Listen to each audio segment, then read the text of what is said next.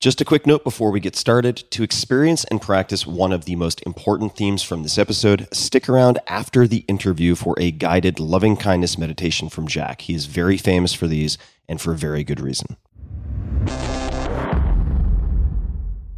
This episode is brought to you by Element, spelled L-M-N-T. What on earth is Element? It is a delicious, sugar-free electrolyte drink mix. I've stocked up on boxes and boxes of this. It was one of the first things that I bought when I saw COVID coming down the pike, and I usually use 1 to 2 per day. Element is formulated to help anyone with their electrolyte needs and perfectly suited to folks following a keto, low-carb, or paleo diet. Or if you drink a ton of water and you might not have the right balance, that's often when I drink it, or if you're doing any type of endurance exercise, mountain biking, etc., another application. If you've ever struggled to feel good on keto, low carb, or paleo, it's most likely because even if you're consciously consuming electrolytes, you're just not getting enough.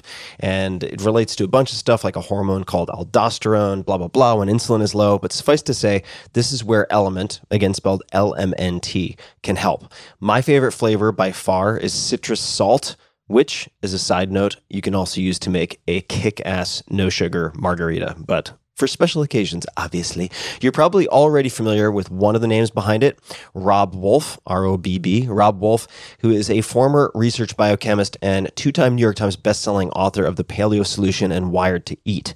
Robb created Element by scratching his own itch.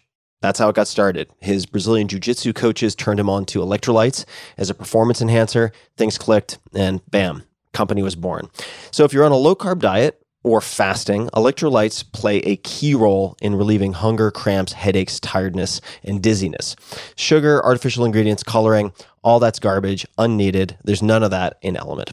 And a lot of names you might recognize are already using Element. It was recommended to be by one of my favorite athlete friends, 3 Navy SEAL teams as prescribed by their Master Chief, Marine units, FBI sniper teams, at least 5 NFL teams who have subscriptions. They are the exclusive hydration partner to Team USA weightlifting, and on and on. You can try it risk-free. If you don't like it, Element will give you your money back, no questions asked. They have extremely low return rates. For a limited time, you can get a free Element sample pack with any purchase. It's the perfect way to try all of their flavors. Or if you're feeling generous, sharing with a friend who might enjoy. This special offer is available here at this link, drinklmnt.com/Tim. That's Drink Element, again, drinklmnt.com/Tim. This episode is brought to you by Shopify. Shopify is one of my favorite companies out there, one of my favorite platforms ever. And let's get into it. Shopify is a platform, as I mentioned, designed for anyone to sell anything, anywhere, giving entrepreneurs the resources once reserved for big business. So what does that mean? That means in no time flat, you can have a great-looking online store that brings your ideas, products, and so on to life, and you can have the tools to manage your day-to-day business and drive sales. This is all possible without any coding or design experience whatsoever. Shopify instantly lets you accept all major payment methods. Shopify has thousands of integrations and third-party apps, from on-demand printing to accounting to advanced chatbots, anything you can imagine. They probably have a way to plug and play and make it happen. Shopify is what I wish I had had when I was venturing into e-commerce way back in the early 2000s. What they've done is pretty remarkable. I first met the founder, Toby, in 2008 when I became an advisor, and it's been spectacular. I've loved watching Shopify go from roughly 10 to 15 employees at the time to 7,000 plus today, serving customers in 175 countries with total sales on the platform exceeding $400 billion. They power millions of entrepreneurs from their first sale all the way to full scale. And you would recognize a lot of large companies that also use them who started small. So get started by building and customizing your online store, again, with no coding or design experience required. Access powerful tools to help you find customers, drive sales, and manage your day-to-day.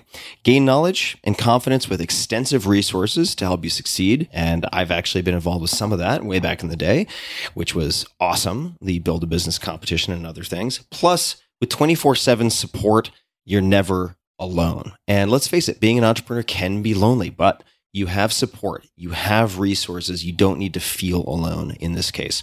More than a store, Shopify grows with you, and they never stop innovating, providing more and more tools to make your business better and your life easier. Go to shopify.com/Tim to sign up for a $1 per month trial period. It is a great deal for a great service, so I encourage you to check it out. Take your business to the next level today and learn more by visiting shopify.com/Tim.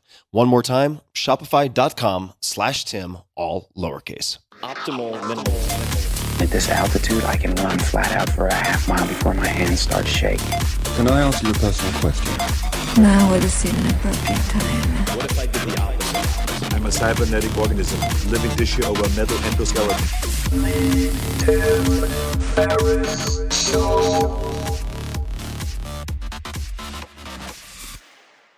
Hello, boys and girls, ladies and germs. This is Tim Ferriss. Welcome to another episode of The Tim Ferriss Show. This is a rare in-person episode. And my job always is to investigate, interrogate people I consider to be world-class performers. I have one in front of me. He is a friend. He is a repeat guest, a very popular guest, Jack Kornfield. You can find him on Twitter at Jack Kornfield.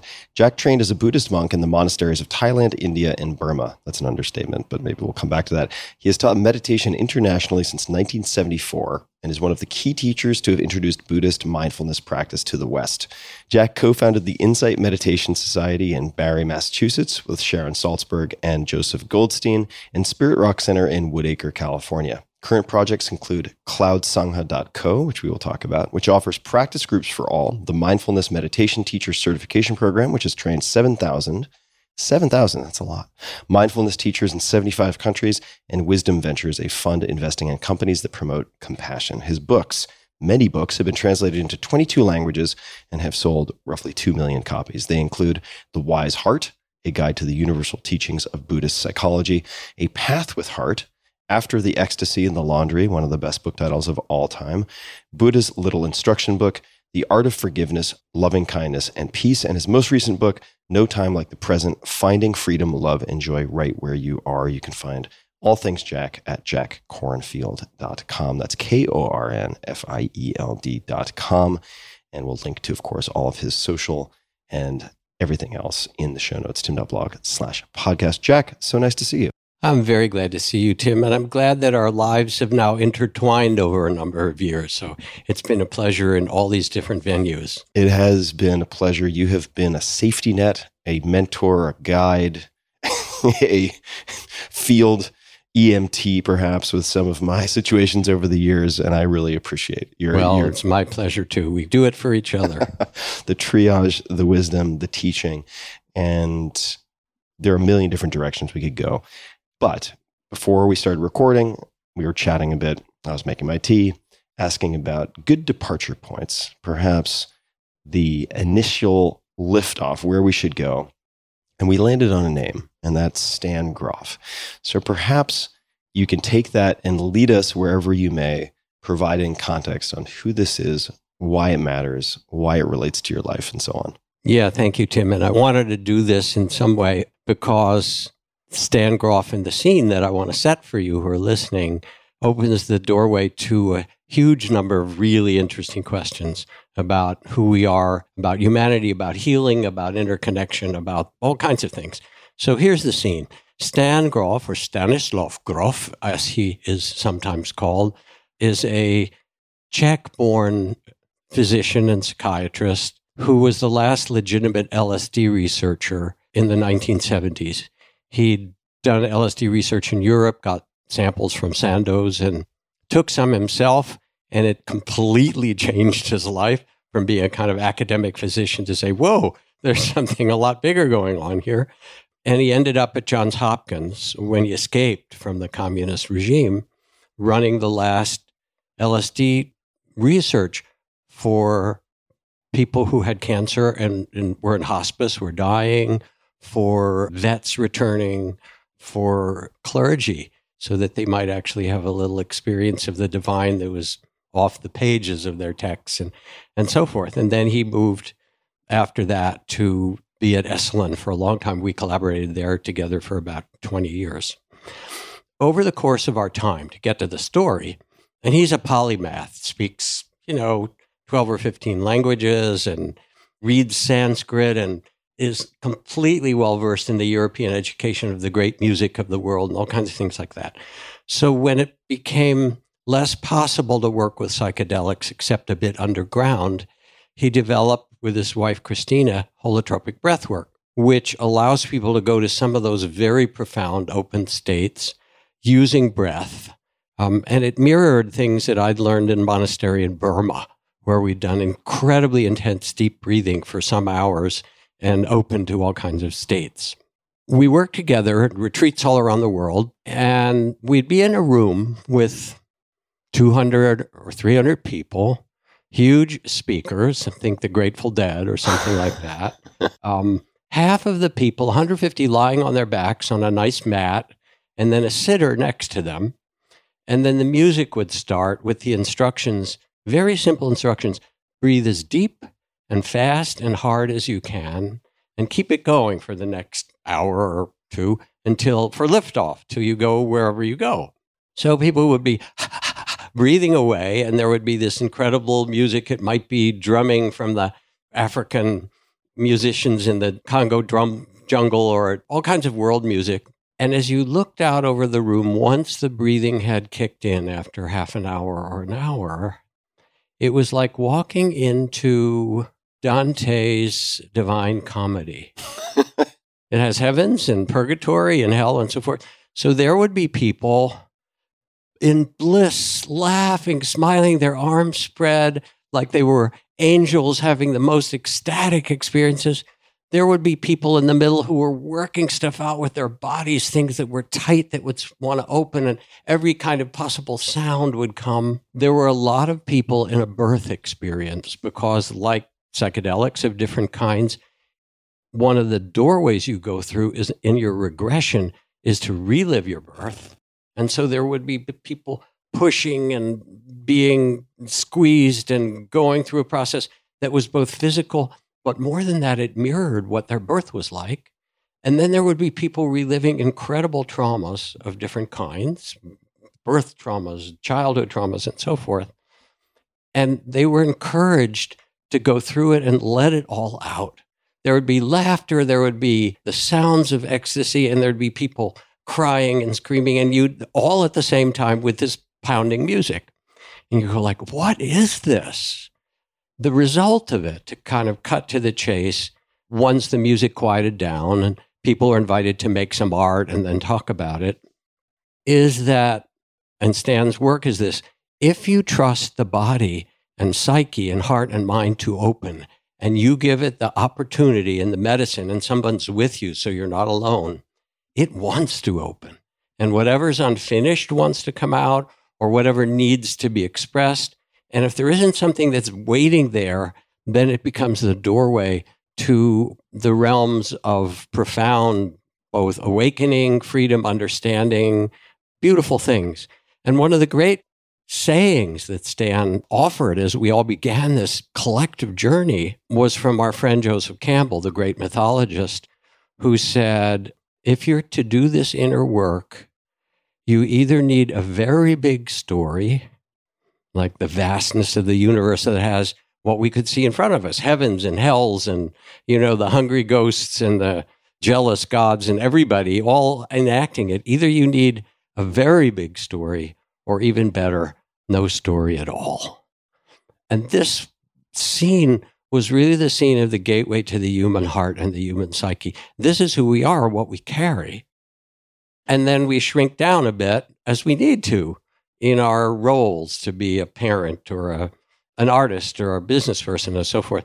But they're really kind of a contraction of this enormous spirit that we were born with and that we carry. So how's that for an opening scene? The Divine Comedy of expansive states. I think it's a great place to start. And I'll add just a few things to that, and then I will have numerous questions that come to mind. So the first is, for people who may wonder about the scope of Stan's experience, he's probably in some way, directly or indirectly, supervised at least 1,500 sessions. I remember when I spoke with him quite a number of years ago. LSD sessions? Yeah, thousands of them. Thousands. Yeah. So the breadth of experience that he has in witnessing in a clinical setting how these things affect consciousness and also outcomes is vast. It's really vast. The second is holotropic breathwork for people who need just a bit more in the visual in terms of conjuring an image of what you just described. The pounding music really can be pounding music. Yeah. It's really can be very, very loud.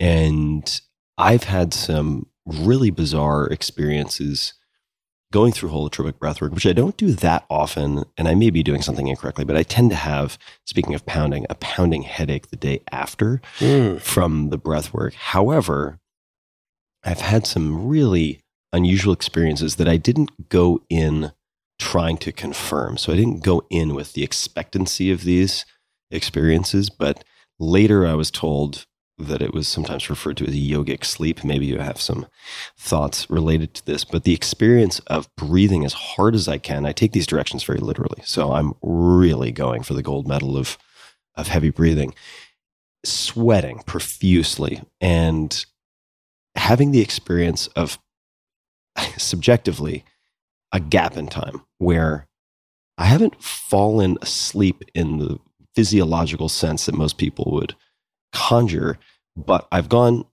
blank, and then I come to and I'm still breathing as intensely as I was, but I had these gaps that would pop up repeatedly. Do you make anything of that? There's a beautiful old yogic text that details 8 kinds of yogic swoons. Swoons.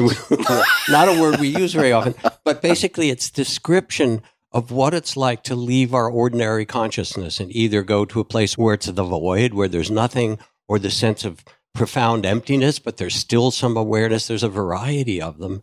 And some of them have a huge impact on us when we experience it. It's as if, the whole world that we've constructed is a little bit like a dream. And we'd step out of that dream of our identity, and here we are coming back into this dream. And it puts it in an incredible perspective.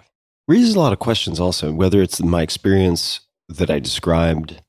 Certainly you can have some interesting responses with, say, tetany and the lobster claws when, from the breathing when the hands get pulled in. You start puckering at the mouth just physiologically due to various changes in the blood. And I should note for folks, I have quite a few friends who have trained or done weekend courses in holotropic breathwork. It is not standard that people have headaches afterwards. I haven't experienced that. For whatever reason, I just drew the Joker card on that, but I have found it very helpful. I've also experienced with breathworkers in Baltimore specifically, the approach of holotropic minus 40% intensity. You can still seemingly reach some very, let's call them alternative experiences of consciousness. But if we put that type of practice aside, even my experiences in some cases with, say, surgeries and anesthesia, where I'm given a push of Versed before I go under, and the last thing I remember is them asking me to switch from, say, a gurney to a table, but they afterwards tell me that I was conversing freely, following directions, cracking jokes for 20 minutes afterwards, which I have no recollection of. Who was that? Who was that? Exactly. Who was that? If the primary observer that I have sort of constructed as this identity of the self was not that, who was that? So if you look back at your life, you've had some very unusual experiences from the vantage point of, let's just say, most Westerners who are raised in the secular society without mindfulness practice. You've spent a lot of time in silence. You've had the experience of metabolizing your anger wrapped in all sorts of clothing. And we've explored these in previous conversations, so we probably won't get into all the weeds. But how do you think of, this is a big question, but consciousness as it stands right now? Or is that a bad question? It's a really important question, and kind of connecting it with, starting with that scene of seeing Dante's realms all laid out and the people, in ecstasy and those in agony and everybody in between. One more thing to say about it, because some people say, well, that's too fast if you've got a trauma and it's not right. Of course, nothing's right for everyone, but there are 2 ways to go with this.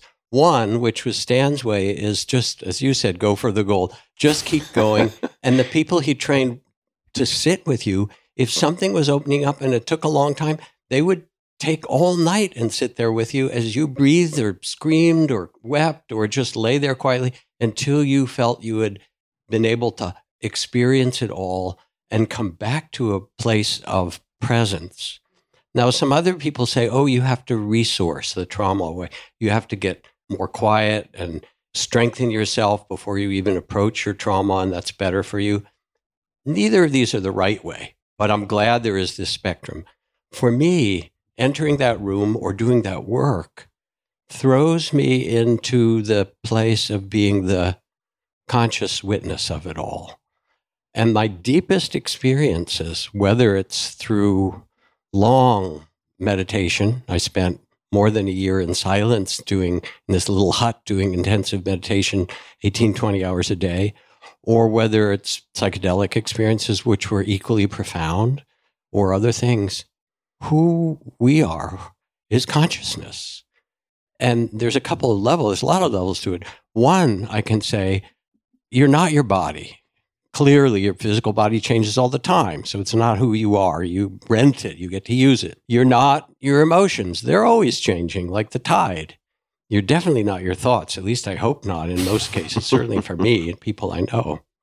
Who you are, you could say, is the consciousness that was born into your body and that will leave it. And we could talk about death and how consciousness leaves. But there's a deeper level than that, to know that not only are you that as consciousness, but more profoundly, it's all consciousness. That at the deepest level, what I've experienced is that there is, whether you call it primordial consciousness or a field of consciousness, that the creative principle that creates all things. And we're a piece of that or a part of that. And there are all kinds of beautiful myths that talk about how consciousness wants to explore all the possibilities it can be, or it is the creative of the universe. There's the void, and then out of the void comes creativity in all these myriad forms. When you experience this, and it's not a philosophy, you understand that this is a play. The Hindus call it the Leela, the play of the divine, or something like that. And it doesn't mean you don't have to take care of your part. The play is in theater. The play is in theater.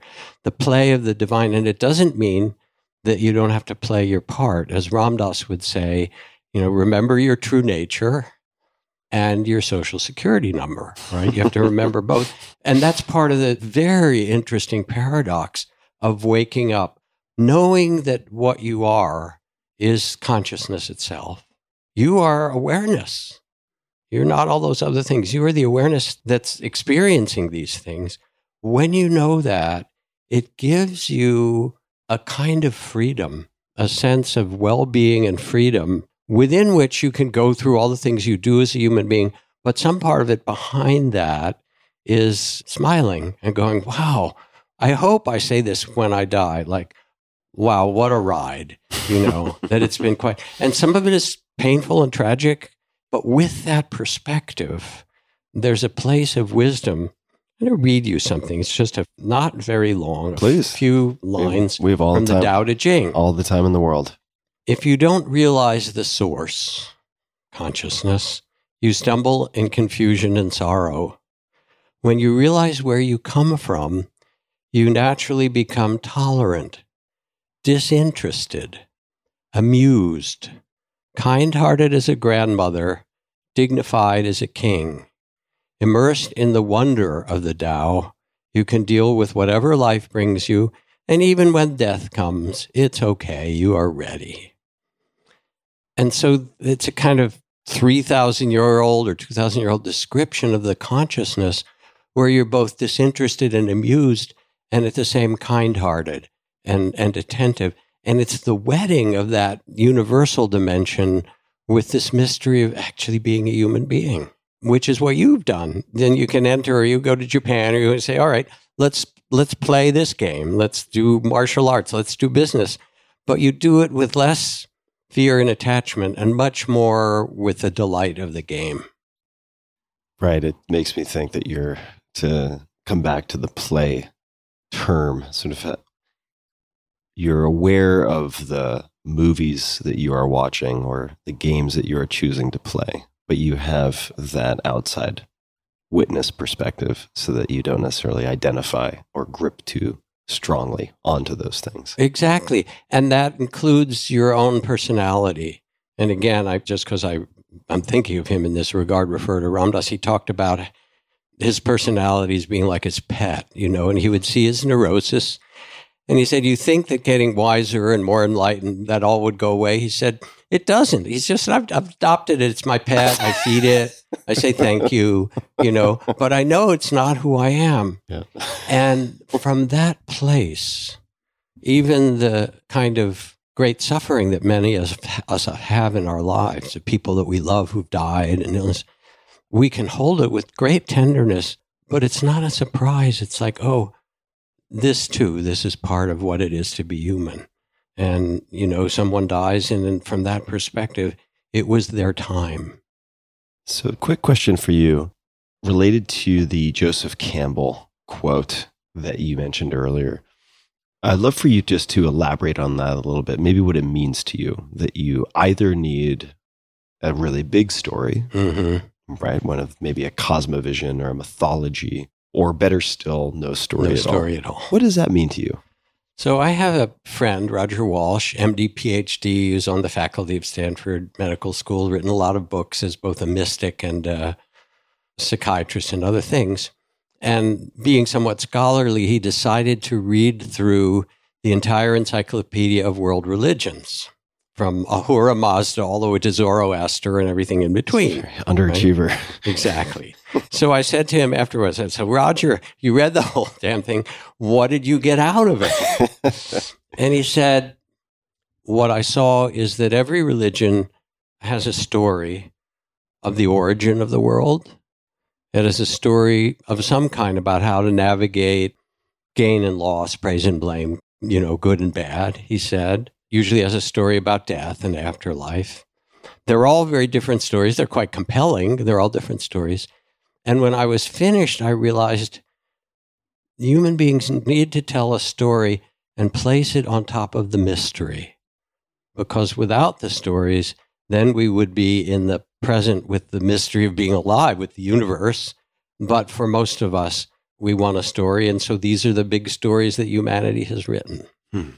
What is the alternative of no story? Because when I think of no story, that actually strikes terror into my heart, because I imagine this free-floating nihilism or meaninglessness. And I understand experientially in some of these alternate modes of experience through psychedelics and so on, that you can have the experience of no story, no time, no name, no self. Yes. I understand that. Or I shouldn't say I understand that. I've experienced it. I definitely can't claim to understand it. But what does the alternative mean to you? Well, this is really important, because it's as if you're talking to some Zen monk somewhere and they talk about emptiness and you go, oh shit, emptiness. Like, how do I deal with that? How do I, buy a new car? Or how do I, take care of my family or things like that? So it's a really important question. And there are a couple of, we talk about a number of levels. One level is the more opinions you have about the way things are, the more trouble you have. And one of my favorite passages, the Buddhist texts aren't really full of a lot of jokes and humor, but there's one place where the Buddha says, and those who cling to their opinions go around the world annoying one another. And that's an observation that holds true thousands of years later. Like Twitter. So we know that. The more we're attached to our view, because whatever you're thinking or whatever you view, there is an alternative. It's not the only view. So on this level, what my Korean Zen master, Daesung-san Sansanim, said is to keep a don't know mind, or Suzuki Roshi calls it beginner's mind, where you meet somebody fresh, where you go into circumstance fresh. So that's part of not having the story, but it's a much more positive cast on it. Then the second is that without having that story, then it's replaced in somehow by a sense of, I don't know quite words, wonder, value, meaning, a sense both of the vastness of things and also the delight in being incarnated as a human being. And so with that, like the Tao Te Ching says, you remember the source, which is you are consciousness. That's who you are. And you get to witness this. You are the awareness, the loving awareness. Then your story might be, all right, I am the loving awareness as you are, as everyone who's listening, you are loving awareness. And you get to then embody and enact in this world. And then you get to choose how. And it turns out in our direct experience that there are ways we can act that bring understanding, connection, joy, happiness, well-being, and ways we can act that create suffering. In the Buddhist teachings, the Buddha said, I do not answer philosophical questions. People would have all these, what's the first beginning? What is all the meaning of karma? How all of this, what's the story? And he would say, I just teach how human beings can release themselves from suffering and fear and confusion and live with the innate freedom that is their birthright. That's what I teach. That is a story. It's my favorite story, I think, in this life, because there is suffering and difficulty in incarnation. There are causes that human beings can understand, and there's freedom. When Nelson Mandela walked out of Robben Island prison after 27 years, that's a long time, that was half his life in that prison, with such magnanimity and graciousness and compassion. He not only changed to South Africa, but he somehow changed the imagination of the world. They can put your body in prison, but no one can imprison your spirit or your consciousness. And when you know this deeply, then there comes a different innate kind of story, which is one more deeply of connectedness and care. Stan Grof, to return to our dear friend Stanislav, has written a lot of books. You mentioned he's a polymath. Yes. He truly is, and he's prolific also in his writing. There is one book, it may be 2 volumes, I can't recall offhand, called The Cosmic Game. 1 volume, The Cosmic Game. 1 volume. All right. Why does this book, of all of his books, grab your attention? Or why is it meaningful? It does. I'm glad you named it, because he explores the very questions you're asking. Not only who are you, but he also shows, suppose we were to have a world that didn't have loss, didn't have conflict, didn't have disease, didn't have the kind of troubles that we live. What would that world be like? And he explores, and you kind of follow along with his exploration, how it is that the world that we live in somehow has been manufactured, and in some way, what there is to learn from it. And what's beautiful about it is that he says, I think in the beginning, that he took the records from 5,000 LSD sessions and from the deepest understandings and the height. And a lot of the people who did those sessions were also people who were already meditators or yogis or martial arts masters or in some way, and shamans, people who had already a very deep spiritual perspective. And he collated them and he said, here's what we as human beings, when the gates between the worlds open, this is how it looks, which is really compelling. He's so clear that he doesn't want to say, this is how it is or how I think it is. He said, this is what 5,000 people report from the height or the deepest of their experiences. And you go, oh yeah, I've seen that. I know that that's true. All right. I need to dig back in and get into the Cosmic Game. So I'll get that on my Kindle for my upcoming travels. Just a quick thanks to one of our sponsors, and we'll be right back to the show.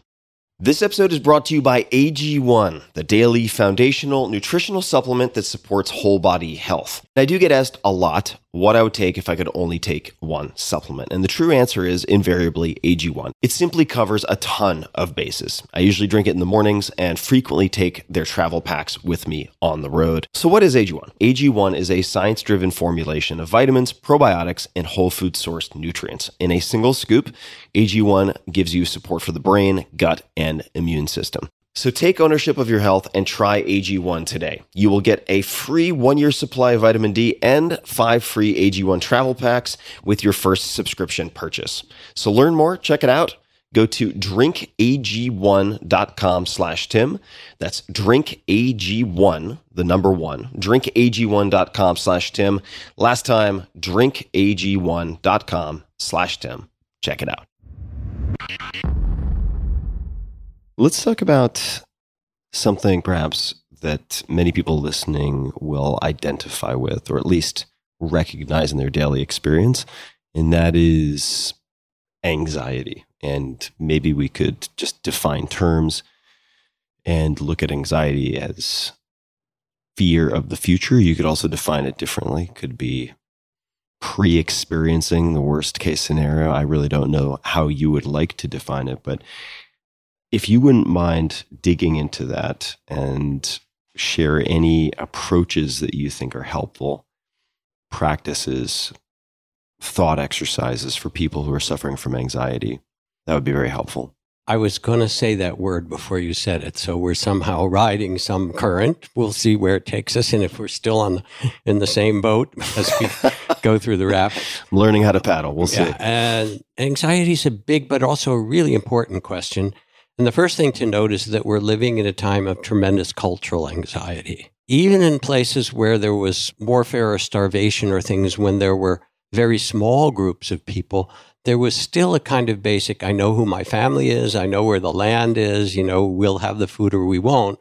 But everything is up in certain ways. There's a kind of upheaval now of identity, where we live, who we are, and so forth, that's accelerating. And it's been accelerated, of course, for all kinds of things. And now we'll get to it. It's certainly been accelerated by technology. And we're on the cusp on the roller coaster ride. The click, click, click, click, click as you go, as you're going up to the top so to start the roller. Up. Right. And the little sign that you got your ticket for said AI, go on this ride. So we'll get to that. I want to, but anyway, so there's the anxiety, there's the economy anxiety, there's the collective anxiety about climate, there's racial and economic injustice that's really in our forefront. And then there's the human anxiety of our own family and people going through things of loneliness and economic insecurity. So first thing to say, there's a whole bunch of things that might be helpful. The image that I like to start with is an archetypal one of the Buddha seated under the tree of enlightenment. The night of his enlightenment, before he was enlightened, the Indian god named Mara, who is the god of greed, fear, hatred, aggression, all of the forces of suffering, appeared and said, "What are you trying to do?" to the Buddha. And this is the way it appeared. He said, "You have no idea what you're dealing with." And he said, "Let me show you this enlightenment stuff." And so he paraded before him all the most beautiful dancing dakinis and gilded chariots, the Lamborghinis of the time. And the Buddha said, "Been there, done that. Thank you." Okay. And then he said, "Well, you have no right to be there." And he started throwing flaming arrows and swords. And the Buddha lifted his hand and touched them all with compassion, and they turned to flower petals. Cool. Then Mara said, "You don't even know who you are. You don't know what you're doing. And there's no reason for you to be sitting here." And then Mara came basically in the form of doubt.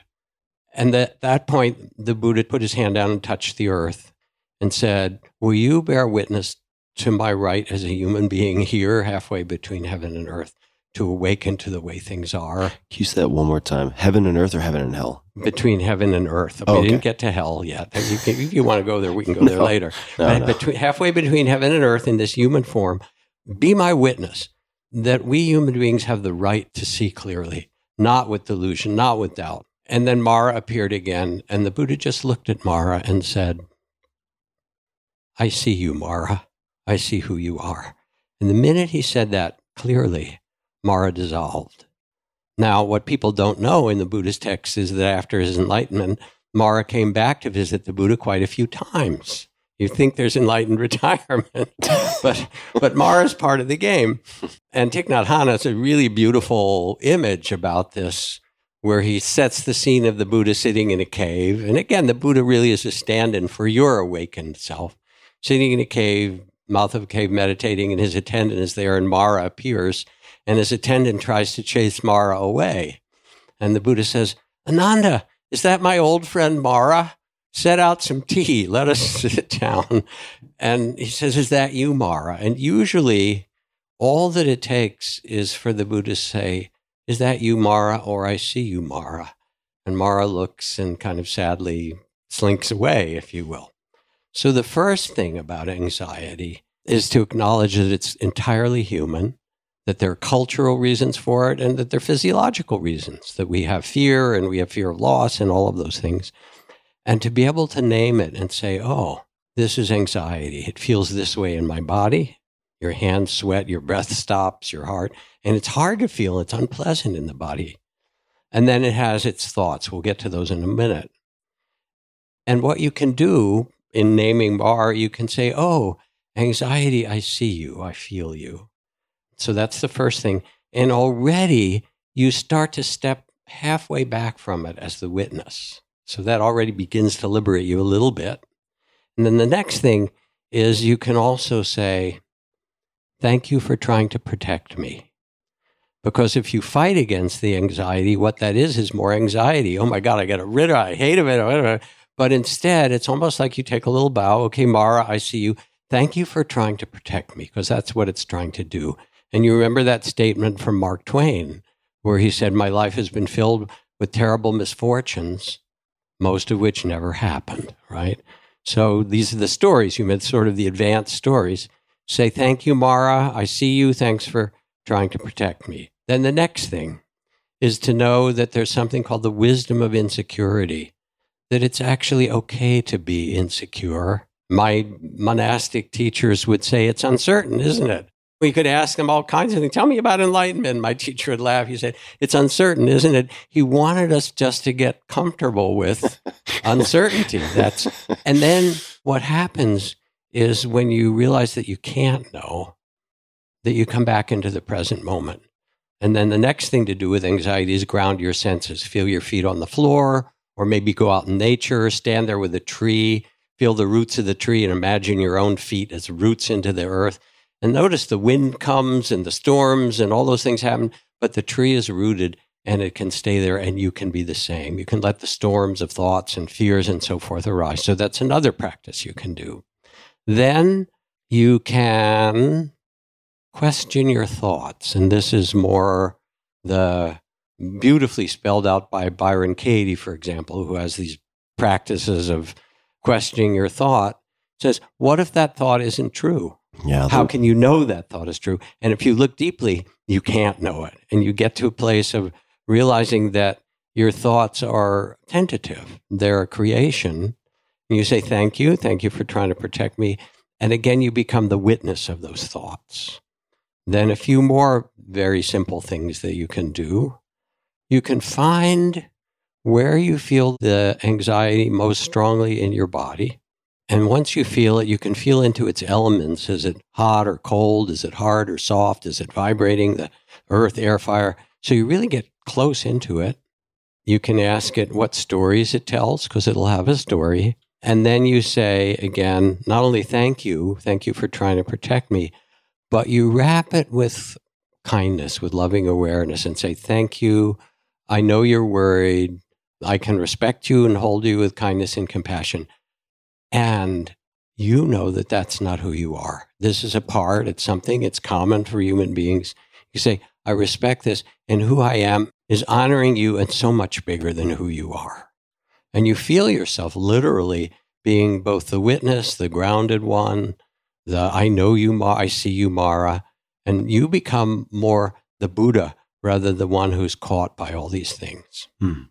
Could you say a bit more about asking, for instance, in this case, the anxiety, what stories it tells? Maybe give an example, whether from your personal experience, someone else's, or just a hypothetical, what that might look like. Because that's the first time I've heard that, and that piques my curiosity. So it's a beautiful question, because one of the things that I've learned over these years is that you can have, the Sufis call it a sohbet, a conversation with the heart.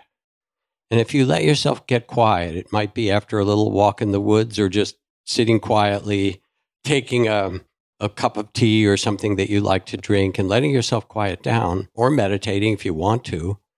And when you get quiet, you can have an inner conversation, and there's information that's waiting there for you to ask. So, for example, since we're talking about anxiety and you want to have a conversation with it, you can say to the anxiety, where do I feel you most strongly in my body? Okay, that's a pretty simple one. Then you can say, ask the anxiety, what is the thing you're most afraid of? Usually it will be something like loss, death, something huge. Okay, say, okay, thank you. Get quiet and say, tell me the story you have about it. And then your anxiety will answer and it will say, well, if you lose your job, which we're afraid you will, you'll be out on the street, you'll be homeless, people will beat up on you, then you'll be in the hospital or you'll become whatever, and there's a whole disaster scenario. And you can say, yes, thank you. I hear your story. Then there's another interesting question. So all these are things you can ask, and if you're willing to ask and get quiet and listen, usually your body and your heart will answer. Then there's another really important question or two that you can ask. What is the most important thing I need to learn from you? And it will give you an answer. I want you to pay attention, or I want you to take care of your financial affairs so I don't have to worry so much. Or I want you to make sure you have friends who know where you are, whatever it happens to be, or some bigger story. And then you can step out of the anxiety. And this is a really beautiful one, and get quiet and ask, what is my best intention of how I want to live this next month or this next year? If I only had a year to live, what style? How do I want to live this? Because anxiety also has time in it. And so you're sort of stepping out of time and say, all right, so my time's limited. How do I want to live? What is my deepest intention? And if you pause and ask, your heart will answer. So this may tie into my next question. It might not. But you mentioned this MD, PhD earlier, and you said, as you told the story of his digesting this gigantic encyclopedia, you said, and a mystic, and then you moved on to say what you said. And since you mentioned Sufism, that also brought the word mystic or mysticism to mind for me. What does that mean to you, someone being a mystic? I'm afraid that it's sort of gotten relegated to the realm of religion. Okay, the Sufis have their mystics, and there were the Christian Desert Father mystics or the Zen mystics or something. And that's true. These are people who are really interested in some way in vast spiritual experiences and understanding.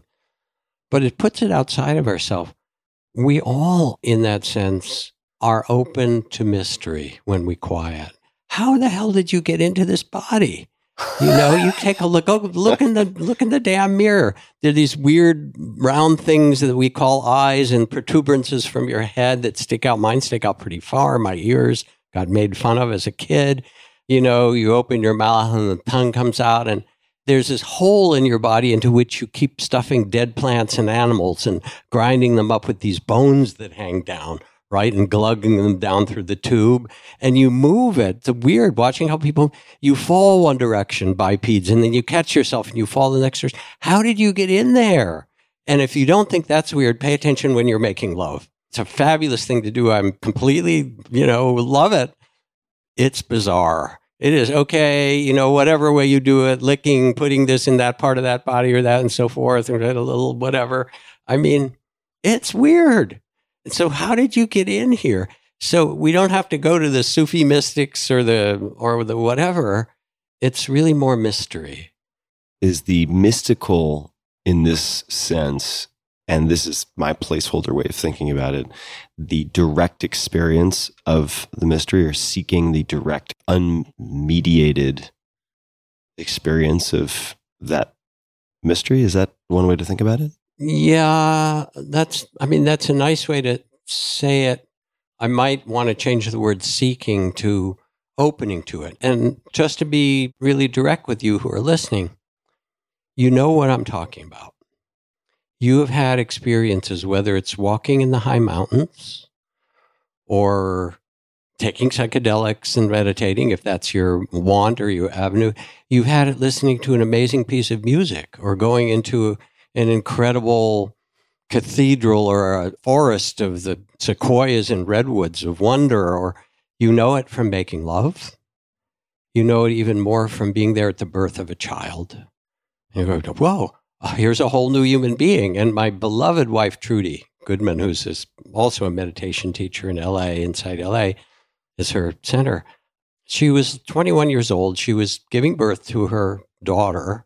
And by circumstance, she was in a hospital room alone. It was like in the 60s, and it was the old style birth, basically. And they left her alone. And she had no idea. Her body just started contracting and going through these things incredibly painful. And she didn't understand it in a deep way at all. No one had sort of explained how it would happen.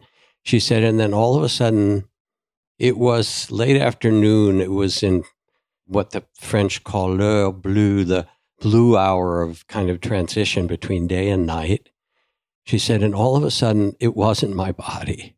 My body was doing its thing, delivering this child, but I became all mothers. I could feel that I was in a chain of being that went back to a million lives before, one mother after another, birthing people out of their body and would continue. And there was this incredible sense of being part of this huge mystery of life recreating itself. She said, afterward, I was walking down the street and I look at all these people. I say, they all came out of a woman's vagina. You know, how could that be? I mean, so you want to look at mystery, it's staring us in the face. Got it. We are that. Don't have to be a whirling dervish. You don't have to be whirling dervishes. There are all kinds of ways. So we all know this from some way or other, and even more so sitting with someone when they die, because there you are, especially if it's a reasonably conscious or peaceful death, that person is there, and you might be able to talk to them, or there's some sense of them being conscious. And then as quietly as a falling star, consciousness leaves the body, and it's meat. It's just dead, you know. It's like at the butcher. I mean, I'm being really graphic, but that's all it is. It's this cold, you know, flesh. It's so clear that it's not that person. And you go, whoa, the gates between the worlds have opened. Like, who are we? So you want that, baby. It's around you. It's here. Okay. Okay. Right. I think we're at an intersection. Okay. Where I'm going to bring up something just opportunistically because it's on my mind. And this has somehow popped up on my radar, I want to say at least twice. I don't know what it is. I literally have a Wikipedia page open, but why go on Wikipedia when I have you right here? And you could use chatbot and it would answer. But anyway, go ahead. I could use a chatbot. Right. I could use a chatbot. The human chatbot will speak. Go ahead. Yeah, that's right. So, you know, why use AI when you can use organic JKI, intelligence? right? Okay, exactly. We got it. JKI. Jhana practice? Am I pronouncing that correctly? Yes. What is jhana practice? Okay, so jhana practice. Now you're getting down in the technical weeds of certain kinds of Buddhist practices. This I'm got happy sent to me out of left field. I know. Okay. Yeah. So one of the things that's true about the dimensions of deep meditation practice is that we human beings have a capacity to concentrate our attention. In meditation practices, there are two major dimensions. One is the dimension of awareness. It can be mindfulness or devotion or something, where you open to the mystery of things unfolding, thoughts appearing, emotions, or you create certain emotions of love, compassion, joy, all of those things. The other is the dimension of concentration, where you focus deeply on one thing, generally. It can be a candle flame or a mantra or a particular emotion like love or your breath. And there's a beautiful biblical phrase where it says, if thine eye be single, then the gates of heavens open, or something like that. When you start to get very concentrated, several things happen. Your thoughts start to disappear. To be concentrated means you're focused on an experience like the breath or a light, and the thoughts quiet down and gradually they go away. It's not easy to do for most people, but it's possible. And then as you get more concentrated on the breath or a mantra or whatever you've chosen and you do it over and over again, it becomes a doorway. The next thing that happens is that inner forms of light will appear. So there you're sensing your breath. We use that as an example, but it could be other things. And as you do, the thoughts start to get quiet. And then the sense, as you feel your breath, is not only is there breath, but around your nostrils or your throat or wherever you're paying attention, your body and the field starts to fill with light because consciousness is made of light. So light will appear. And then with it comes quite spontaneously qualities of deep joy and happiness and incredible steadiness and inner peacefulness. And when these qualities start to arise, they are the gateway to a whole series of what are called jhanas or samadhi states. The deepest ones, you no longer see or hear what's happening around you. You're so absorbed in the light or the bliss or the sense of peacefulness and well-being that everything else disappears, and you're in a realm that's just filled with light and stillness and peace. And you can move around from one realm to another, several different flavors of them. The closest thing I can describe to it is if you're a diver and you're out on the water and there's waves and the sun shining and things, and then you go under the surface of the water and everything becomes silent. You know, there's waves on the surface. They have nothing to do with you. And instead you're in this vast, timeless, silent realm. The purpose of training to go into these kind of states is twofold. One is it gives you some skill in navigating in your consciousness and mind. So you don't have to live if there's a lot of whatever it is, anxiety or conflict or things around you. You can actually stabilize yourself, become quite stable. It gives a kind of faith. Oh, the mind actually can be trained. But the other is that from that stillness, then you can see or listen more deeply. To concentrate is a little bit like polishing the lens of consciousness so that whether it's a microscope or a telescope, when you're very concentrated, at the beginning you notice there are thoughts, then you notice the thoughts at the end, then you're more concentrated, you notice at the beginning of the thought, oh, it's about to arise. Then you notice the impulse for thoughts to come. It's like a little burp that's coming out of the brain, you know. And then you see the space around thoughts where they're born before they're even there. And then you look into the body and at first you see hot or cold, and then it pixelates with deeper concentration and you see all the elements that make it up. So this is like the microscope. Or you point it outward and consciousness becomes vast like the sky. And there's no bounds to it. It's timeless.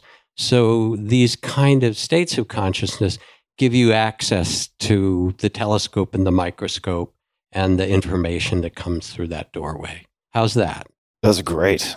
You had me at pixelate. So another question about this, and I suspect we've talked about Nobody this. Ever asked me this on the air before, so this is fun. Okay, keep going. Yeah. So let's go. So I hear your description, and it grabs my attention and interest, and I would love to experience these states. I consider myself good at being a diligent practicer. So I've trained in sports. I've done many things consistently over extended periods of time. My felt experience of meditation is that it's done regularly on a daily basis in small doses. I experience an improved quality of life, decreased reactivity, but I doubt my own ability to reliably achieve the type of states that you're describing, which is part of the reason. And now I'm not married to that belief, but that I think part of the appeal for a lot of people with, say, psychedelics is in most cases with sufficient dosing, you're probably going to feel something. Yes. And that is not to say that should be the sole tool or that people should be a hammer looking for nails with psychedelics, because there are risks and trade-offs and so on. That is just a very long-winded way of asking to get to a point where you would feel reasonably confident that someone could achieve these types of states. Are we talking about 5 years, 10 years, 15 years? In some instances, it's like 10 people pursue this. They do it for 10 years and then only 3 of them experience these states. I fear the possibility that I would dedicate to a long-term practice and then for whatever reason just not have the capability. So now, this is a really important question. It's more than about jhana. Sure. Even though I'm happy to talk about it because it's fun to talk about, I'm also a little bit reluctant because it can mislead people or feed into a kind of spiritual, not spiritual materialism, but idealism of some kind. Okay, I've heard about these states, and then, or you go and you read the Zen stories, and okay, then they worked on their koan and finally whack, the master hits them, and then they have this great revelation or other things like that. Jhana is completely unnecessary for wisdom. It's the kind of thing that yogis and people who devote themselves to meditation, some of them can do, some can't. It depends. There's sort of light levels and then very deep levels of this. If you want to do a light level jhana, there are several ingredients. One is you probably have to have a certain temperament or inclination to be able to do it. And that's probably, a third of people. Not everybody can do it. And then you need to go on retreat. If you want deep jhana, you need to go on long retreats. What is long? Just because I know your reference point may be different than most. A month or 2 months or 3 months, long practice. If you want to have some kind of initial experience, a good friend of mine, a colleague named Lee Brasington, leads 10-day retreats, and you can have an experience. And it's fun to play with. It's completely unnecessary. Now I want to talk about enlightenment, because the point of all this is, if you divide it, there are experiences, and then there's understanding or being. And the experiences that we have, you mentioned psychedelic experiences, which I deeply respect, whether it's jhana experience or deep insight and meditations of different kinds that we do, or other spiritual experiences. You can be the dervish, as you mentioned, whirling, and it's such a beautiful thing to see and to do, and the world starts to dissolve. Most of these practices dissolve the separate sense of self, and you're there, as Alice Walker wrote of one character. One day I was sitting there like a motherless child, which I was, and it come to me, that feeling of being a part of everything. And I knew if I cut a tree, my arm would bleed. And I laugh and I cry. I run all around the house. In fact, when it happens, you can't miss it. So there are all these doorways that open us beyond the separate sense of self, which that sense of small self, it's sometimes called the body of fear, that limited sense of self dissolves. Hallelujah, they're great. I've played with jhana, I've taken psychedelics, I've done shamanic things, all these, I've had a bunch of experiences. And part of it gives me a kind of confidence. Okay, I know this territory. Part of it is deeper than that. In the most profound places, as we talked about, I know that who I am is not this body. I know that who I am is consciousness. Then the game is not about the experiences. It's about who you are, who I am, as we manifest in the world. And the way that I most express enlightenment at this point is not somebody who's had a lot of these experiences. In all these years, my understanding really is that it comes down to love. I've met swamis and lamas and gurus and mamas and everybody else in between in my industry, and some of them are fabulous, but there's a really interesting thing that you can have these powerful experiences and still be a little bit of a jerk. Just getting real about it, because there's a lot of that going around. Our consciousness is like a mandala, and we can awaken some dimensions of it. So you have an Olympic level athlete who's an emotional idiot. You have a professor of nuclear physics, the most brilliant, and she can't find her shoes or her body. We can develop ourselves in some areas, but it turns out, unfortunately, that doesn't always go over to another area. And so there's a kind of halo effect where people think, oh, this person is a spiritual teacher and they've had these spiritual experiences. I'll go ask them for marriage advice or advice for sexuality. They don't know shit about marriage. Yeah. So this is our human nature. If we're actually to become wise, we need to direct our attention to body, to emotions, to relationships, to thought. We actually need to become wise in those major dimensions of our life. And we can't expect that of people just because they have a certain title or robe or anything else. But having said that, my measure now for myself, are you loving? Am I loving? Are they? And that love isn't just like, oh, sweet Valentine love, but it's, can you be in this world and can you love it with all its imperfections? And can you bring that spirit of care and love in the middle of what's tragic and what's beautiful? That's a liberated heart. So, love, let's underscore this. For people who are listening, this might sound like a really strange question, who are thinking to themselves, well, I love my dog. I love cheesecake. Love my kids, if they have kids, let's say. But maybe they're like, I'm not sure if I would recognize or even know the feeling of what it is to love the world. Maybe they feel like they might be colorblind to the first person experience of feeling that. Is it just something they can intuit, or could you expand on that? You remember Einstein said that the task for humanity is to widen our circle of compassion, or you could call it love, to include all of humanity and all of nature in its beauty. And so we start by loving that which is right around us. It's natural. Your dog, your children, the partner, the people you care about, and maybe your neighbors.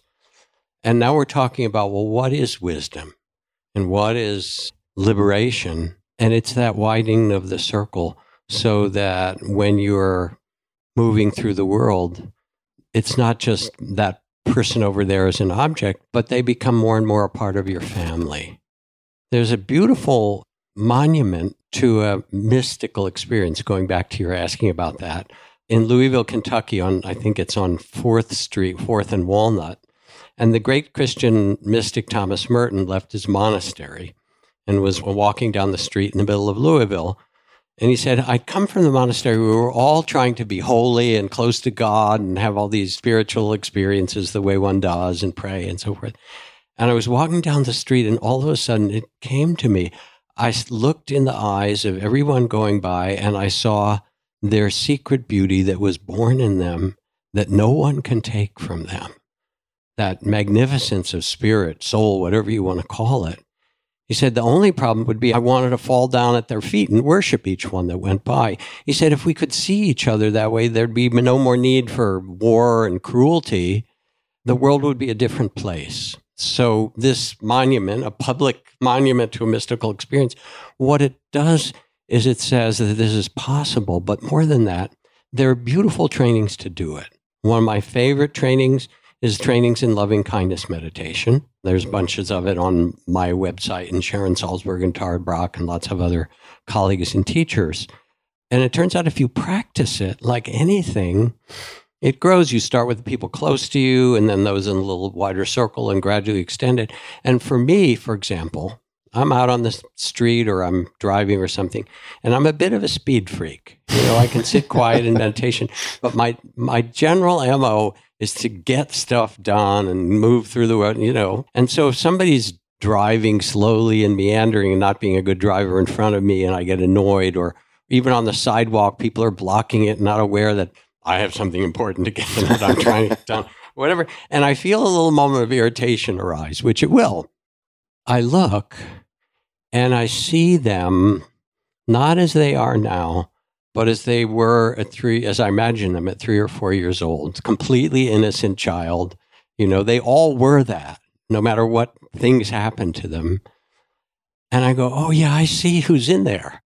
That's like Merton seeing. I see that there's that person doing the best they can, and there's that child that's in there. And instantly my heart changes. And I go, oh yeah, I wish them well. May they be safe, and whatever dance they're in, may they be protected. And this quality of loving kindness and compassion, it's grown because I practice it some. It's where I want to live. But it's more than that. I see it or sense it as the best expression of enlightenment. All those other things or experiences, they lead us back to love. And if they don't, I'm not sure that they matter that much. And we can learn it and become it. So would you suggest maybe people use this objective or beacon of love versus enlightenment as a term? Because the word enlightenment has always bothered me because I've never had someone define it clearly for me in any way. Let's call it enlivenment. I just made it up, but perfect. Okay, great. Problem solved. We're into enlivenment. Problem solved. I also wanted to just take a side note because Joseph Campbell came up earlier, and he has so many tremendous books.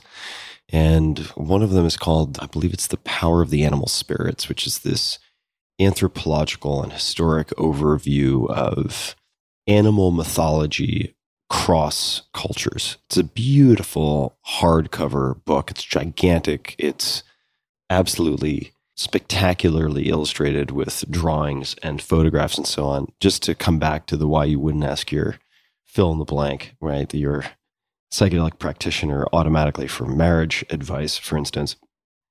Across the board, shamans in almost every culture pretty much considered pains in the ass. Yes. Like trickster troublemakers. Yes. So, And here you are aspiring to be a shaman, Tim. You're in not trouble. me. Oh no, I'm not. I'm not in the shaman MBA program at present. Rule number 1 of tracking down shamans: if they call themselves a shaman, be very, very, very cautious. Might want to run the other way. It's kind of like if you meet the Buddha on the road, kill him kind of situation. But let's shift to a moment to wisdom. And I would love to ask you, and this is a question that you can feel free to dissect in any way that you like, but who would you consider some of the wisest people you have met, and why? And or what have you learned from them? I could certainly go down the list, and I'll answer you explicitly, and then there's some place I want to go from here. But I studied with a guru in Bombay named Nisargadatta Maharaj. And there's a wonderful book of his, or dialogues with him, called I Am That, Nisargadatta. He had a little like beady cigarette stand. He was a kind of modest business person, but he had a wonderful guru that he met, and he had some profound realization happen to him. And so groups of us would gather around, and one day, when I was with him over a course of a few years, I would go and visit him. Somebody says, "You're 80 years old." He was sort of getting toward the end of his life. What do you think about your approaching death? The kind of thing you want to ask a guru. And he looked back, completely affronted, and he says, "You are telling me I will die?" And the person said, "Well, aren't you?" He said, "That's just this body. It's made of, chapatis and wheat flour and vegetables and sabji. You think I am, it's like saying I'm made of McDonald's? Is that who you think I am? You think I'm these feelings? You think I am, these thoughts? You have no idea. This has nothing to do with me. I was never born, and I will never die. Who I am is beyond birth and death. I am the consciousness from which everything is born." And then later he said, "Wisdom says I am nothing. Love says I am everything.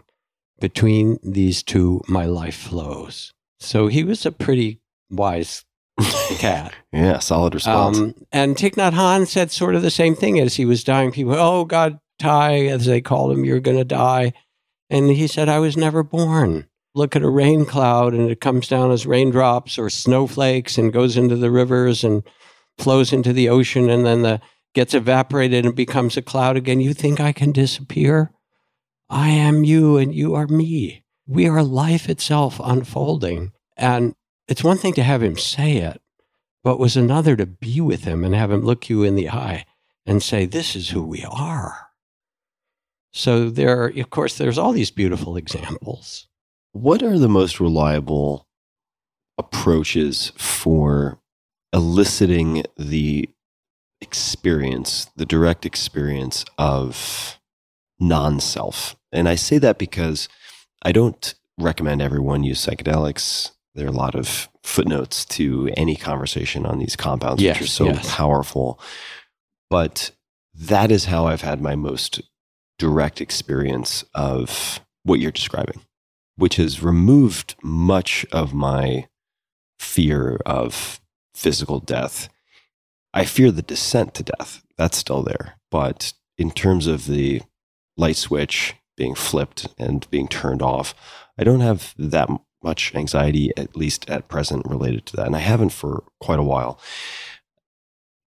Holotropic breathwork might be another tool. Are there other modalities that you think apply or could be applied to more people than powerful psychedelics? Of course. I mean, psychedelics, they open a lot of doorways, and they also need to be used with some discretion and some caution or discernment.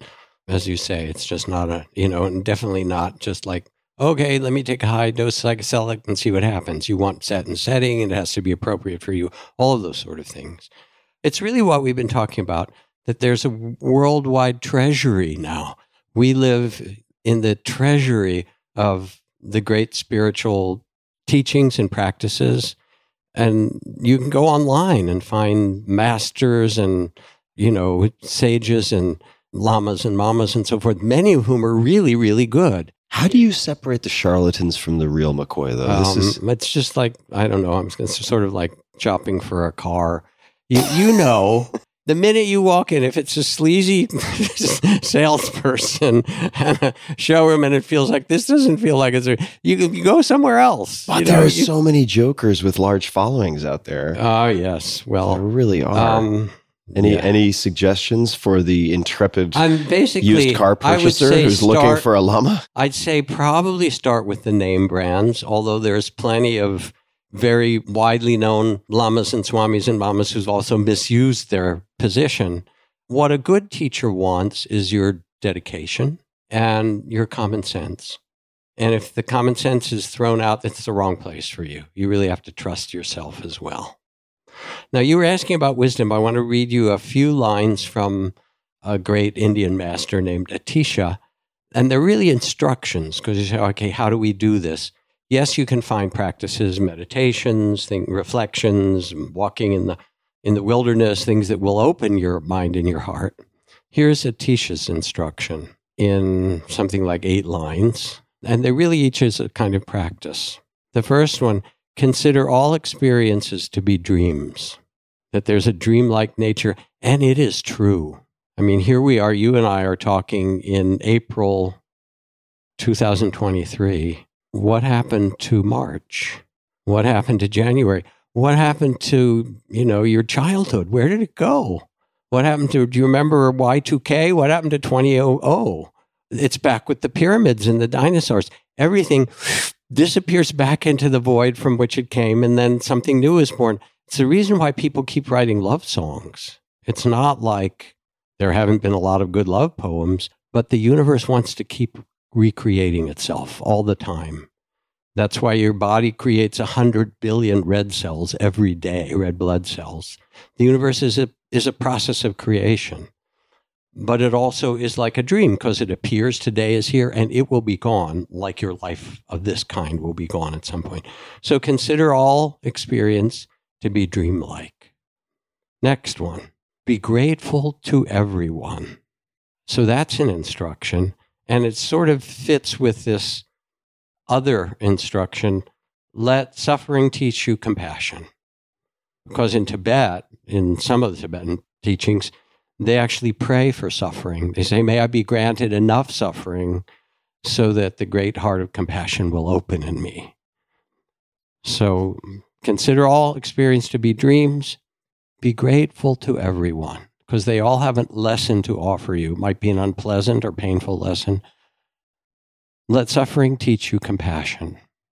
Next line, don't be swayed by outer circumstances. This is a tough one. They want you to be this and that and all that conditioning, and you can see it and you can use it, but don't let it guide your life. Let your life be guided when you get a little quiet by your own values in your own heart. A few more lines. I love this one. Don't brood over the faults of others. I could use some work on that one. Yeah, this one can save a lot of agony because people don't act the way we want them to. And they all have their faults. And not us, of course, but don't brood over the faults of others. You can feel how there's liberation in every one of these lines, and you can practice it. Explore the timeless nature of consciousness, which is what we've been talking about. 2 more things. At all times, simply rely on a joyful mind. And we'll talk about joy in a minute. Joy and community, too. There are things I want to talk about. And then the last line I really love, he says, don't expect a standing ovation. How do you spell Atisha? Atisha. Oh, man, that's and, great. Don't expect. And it's like we're looking for the universe to affirm us. The universe has affirmed you, baby. You wouldn't be here otherwise. Yeah, don't expect a standing ovation. So those are all, you're asking how we do it. Those are all actually practices. They're instructions in some way, and you can take one or another. This year, I'm going to practice being grateful for everyone, the ones that are difficult. I remember when my daughter first got one of her first jobs, and she was complaining about, she liked the work and but the manager, sort of the middle-level boss, was not good. He was a tyrant. He didn't organize things. She said, God, it's so bad. We need to get rid of him. I said, Caroline, welcome to the world of work. You think there's a bad boss there? Try another job. There will be someone, he's a stand-in for the archetype of, the bad boss. You will find them. So you got to figure out how to live in a place where, and not brood over it, where people are just that way. Yeah. Joyful mind. I could always use more joyful mind. So joy or joyful mind. How should we find our way into this vast subject, which I think all listeners could certainly use a bit more of? Yeah. I want to repeat something that I believe I might have said in a previous podcast with you, but it is one of the great poems of the last decades, in my mind, by Jack Gilbert. And it's particularly so because we, at this time, those of you and I and those who are listening, not only is there the mystery and incredible beauty of life, with all its sorrow, it still has this unbearable beauty in so many directions, but we also carry in our heart the suffering of the world, and we can talk about that and how one holds it. But this is a poem called A Brief for the Defense. The defense of what, you might ask, by Jack Gilbert. Sorrow everywhere, slaughter everywhere. If babies are not starving someplace, they're starving somewhere else, with flies in their nostrils. But we enjoy our lives because that's also what the gods want. Otherwise, the mornings before lavender summer dawn would not be made so fine, and the Bengal tiger, orange and black, would not be fashioned so miraculously well. The poor women at the fountain are laughing together between the suffering they've known and the awfulness in their future, smiling and laughing while somebody in the village is very sick. If we deny our happiness, resist our satisfaction, we lessen the importance of their deprivation. We must risk delight. We can do without pleasure-seeking, but not delight, not enjoyment.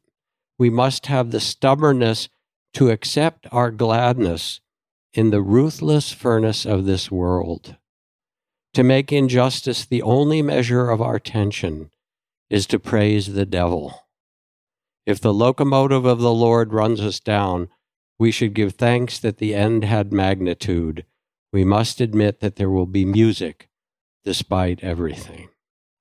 And so that's a line. To make injustice the only measure of our attention is to praise the devil. We must have the stubbornness to accept our gladness in the ruthless furnace of this world. What is the name of that poem? One more time. It's called A Brief for the Defense by Jack Gilbert. And it really speaks to the tearing open of the heart in our time, that we have the suffering of the world and it's presented to us. If we don't have it in our family or in our neighborhood, it's there on our screens and it's there given to us. How do we hold it? And is it okay? Is it okay to be happy? And the Buddha put it the same way. He said, live in joy and love even among those who hate. There's an instruction. Yes, that's there. Live in love even among those who hate. Live in joy and health even among the afflicted. Live in joy and peace even among the troubled. And that was like my teacher's monastery during the wartime in Cambodia and Laos and Vietnam. It was a place of peace in the middle of all of that. Live in peace even among the troubled. Look within, be still, free from fears and attachments. Know the sweet joy of living in the way. So these are really instructions. Permission. People think spiritual life is a grim duty. I'm going to meditate. I go to the gym. I work out. I have a diet. I've got my trainer. And now I got to go and meditate. And it's not meant to be a grim duty. If you don't have some joy and pleasure in it, that's the wrong direction, baby. It's really an invitation to quiet and calm, to bring in care and compassion. If you go into a refugee camp, they don't want your depression and sadness. They have enough of that. They actually want somebody to come in and say, hey, let's see what we can do with this, even though it's incredibly difficult. So building on that, and also off of the previous mention of holding suffering, I'd like to shift to community. And the timing is perfect for that, looking at my personal experience, because I've been in Los Angeles for a few weeks, and I made a commitment to myself, which is very atypical for me because I have this productivity fetish, and I should put productivity in quotation marks, whatever that means. But I decided that my mantra for this time here was going to be social, not solo. Okay. And that meant, rather than doing what I normally do, which is default no to any type of social invitation, I made it default yes. And my well-being, my sense of inner peace is so much improved since I started doing that. Now, granted, my output has lessened substantially, but at this point, who cares? I think on some level. And it's highlighted for me how even in a city, for instance, could be anywhere, any city, it's possible to be surrounded by people but feel entirely alone. And it takes some intentionality, perhaps, to build and be supported by community. So maybe this is a place to talk about cloudsangha.co, Cloud Sangha, but we could lead into it in any way that makes sense to you. Yeah, I welcome this as part of our conversation. First of all, there is an epidemic of loneliness. As you point to it, the Brits have their minister of loneliness now, and I think it's even gotten more extreme since Brexit in some way. They actually got lonely from the continent, sadly. But anyway, from the very earliest understandings, there's a teaching or a pointing to the fact that we need each other in community, whether it's the Jewish minyan or whenever two or more gathered in his name, whether it's the satsang in Hindu or the sangha in Buddhism, or within a community in a village around a teacher or a shaman and so forth. We're communal beings. We're raised by one another. We're connected. And so we languish when we don't have connection. One of the great problems in the current time is that there had been a way that many, many people had a sense of community through religious affiliation for generations before. Their church, their mosque, their temple, whatever it happened to be. That's dropped away a lot for all kinds of reasons. And it's left people more isolated.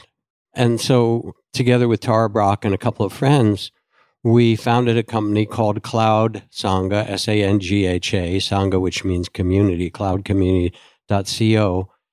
And you can join for a month or several months to start with and become part of a group of people who meet together every week around themes that you're working with. We have groups for anxiety and how people are managing and learning about it and transforming it. We have groups for people who are parents, and in those groups you can talk about whether it's, your toddler's tantrum or your teenager's acting out or whatever it happens to be. We have groups for people who are interested in promoting joy in their lives, and groups for those who are dealing with grief or loss and those kind of things.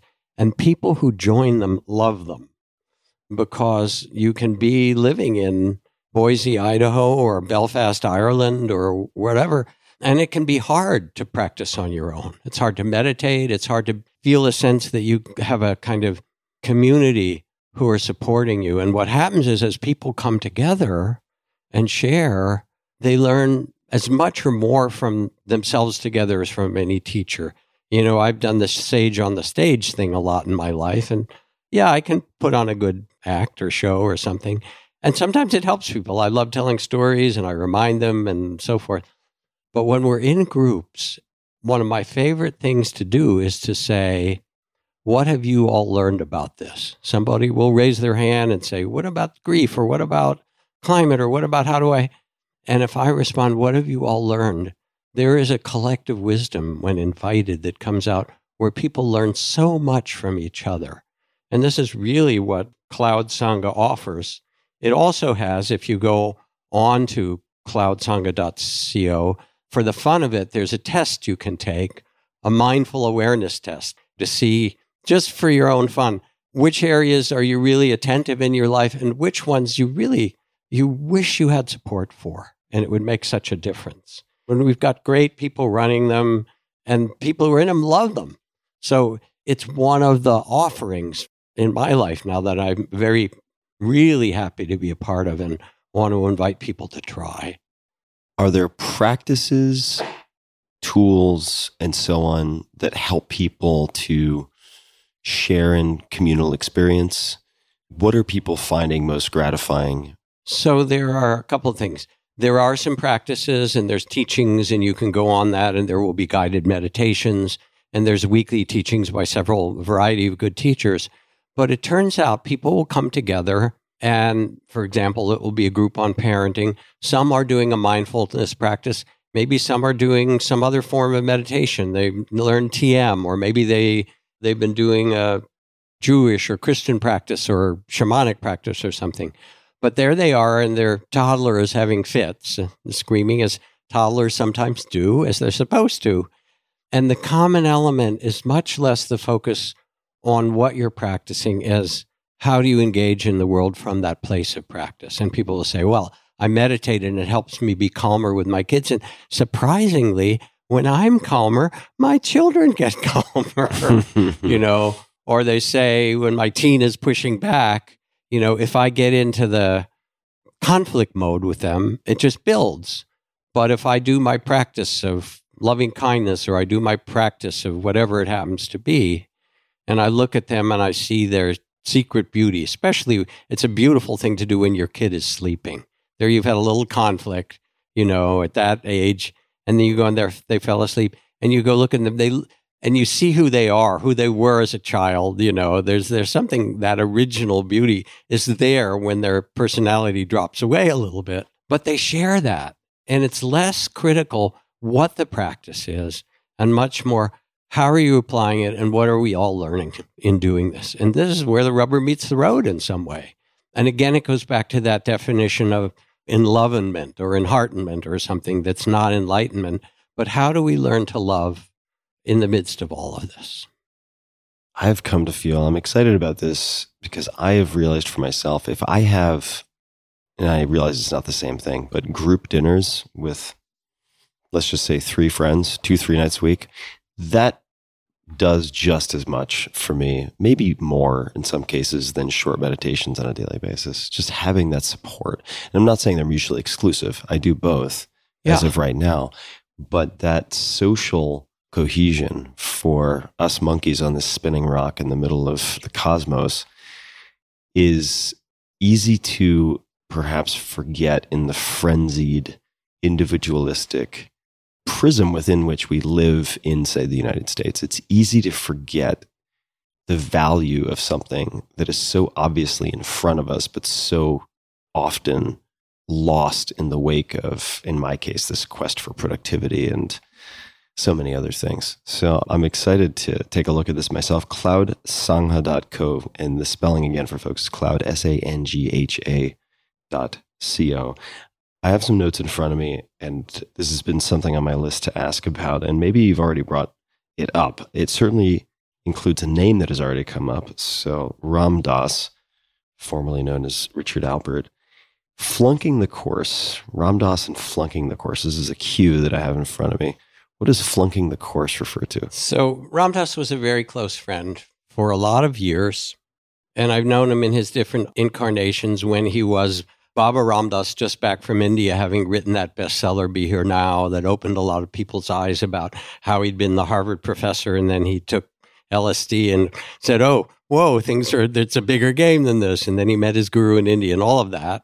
And he came back in his robes and his beard and beads as sort of the guru, Baba Ram Dass. And one of my favorite early Ram Dass stories is there he was teaching a whole crowd, and he was articulate and funny and very self-deprecating, which is part of why we loved him, because he would confess his neurosis publicly and everyone would go, oh, me too, right? Because there's a common humanity. And one woman was sitting in the front row, an older woman, and waved her hand and said, hey, Ram Dass. So he called her and she said, hey, there you are in the white robes and doing this whole Hindu guru thing. Aren't you Jewish? And Ram Dass said, well, yes, I was born Jewish. I was bar mitzvahed. She said, so what about it? And he said, well, there's beautiful things in it. There's the Kabbalah and all the mystical teachings, and there's the Hasidic masters who are like Zen masters. There's a lot that's great in it. And then he looked at her and he said, but remember, I'm only Jewish on my parents' side. And he was very witty, but it was also profound, because who we are is not limited by our parents or our history. Who we are is much bigger than that. So then Ram Dass evolved over his life, starting Seva Foundation and, working to combat blindness in Nepal and India. For now 6 million people who've been blind can see, and all kinds of other stuff. And then he had that major stroke and ended up living 20 years in a wheelchair with tremendous pain and, different kind of infections. But he came more and more and more loving. So when you'd sit with him toward the end of his life, he'd look around and he said, I love it all. I love the windows, and I love the floor, and I love the people who come in, and I love, the dirt. He said, I just love it all, whatever it is. And people would come to see him and he would love them. And there's a phrase in India called the glance of mercy. When you go to see your guru, if you go to see the right kind of guru, but it doesn't have to be in India, it can be here. They look at you and somehow they see through you. They see all your life, you, Tim, your strengths and your neurosis and your productivity, the rat in the wheel going around making it spin faster, God save us. all that stuff. And they look at you with so much love and they say, wow, you're just an amazing being. And you get this glance that sees everything and says, yes, I love you. And it changes you somehow. And that's what Ram Dass became in the end. Krishna Das, the great chanter and, also a fellow student of their guru, Neem Karoli Baba, said Ram Dass became in the end the person we thought he was when he first returned from India. He really became that place of love.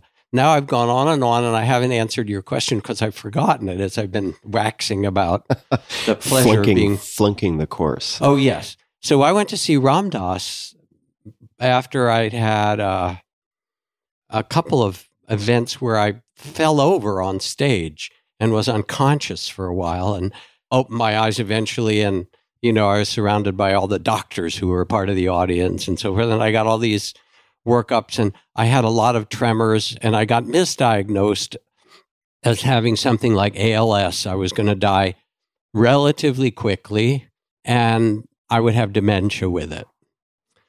I thought I'd made my peace with dying. Okay, I'm going to die. But then when they said, oh yeah, and dementia too, that flipped me over the edge. That's not how I had pictured it. And I got frightened, really. And I remember sitting with my daughter after I got that and crying a little bit and thinking, okay, here we go into dementia land along with tremors and my body going out of control.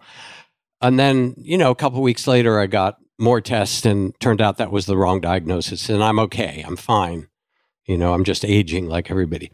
But I went to see Ram Dass and I told him that story. And I said, I thought I was cool with death. I'd done all these meditations in the monastery, sitting with dead bodies and my own practice. And then when the dementia came in, I got frightened. And he looked at me, he laughed, and he said, oh, yeah, I've flunked the course a number of times. And the minute he said it, it was like this huge relief because it was just being human. And our body doesn't want to die, even if like you said it, and I think it's true that we've prepared ourselves in some ways, but the body doesn't want to die. It has its own story. So Ram Dass represents for me, and I think for us, that loving witness that can wink and say, wow, we really got into a predicament this time, didn't we? And it's okay. It's just the dance that we're in, and it's fine. He did have a real facility for combining humor with the profound in really pithy, short statements. It's remarkable. Yes, he did. I've been listening to some of his audio recordings. There's a podcast, I can't recall the name, which is effectively sharing archival audio. Yeah, I think it's probably the Be Here Now network. That's it. That's exactly it. And what an incredible communicator. I mean, incredible human. I never met him, but incredible humor and twinkle and sparkle. And Yeah, all those good things. And yeah, he was human too, so he had his own foibles. And the thing that was most beautiful about it is that he would make them all public. He would say, all right, here's where I messed up this week.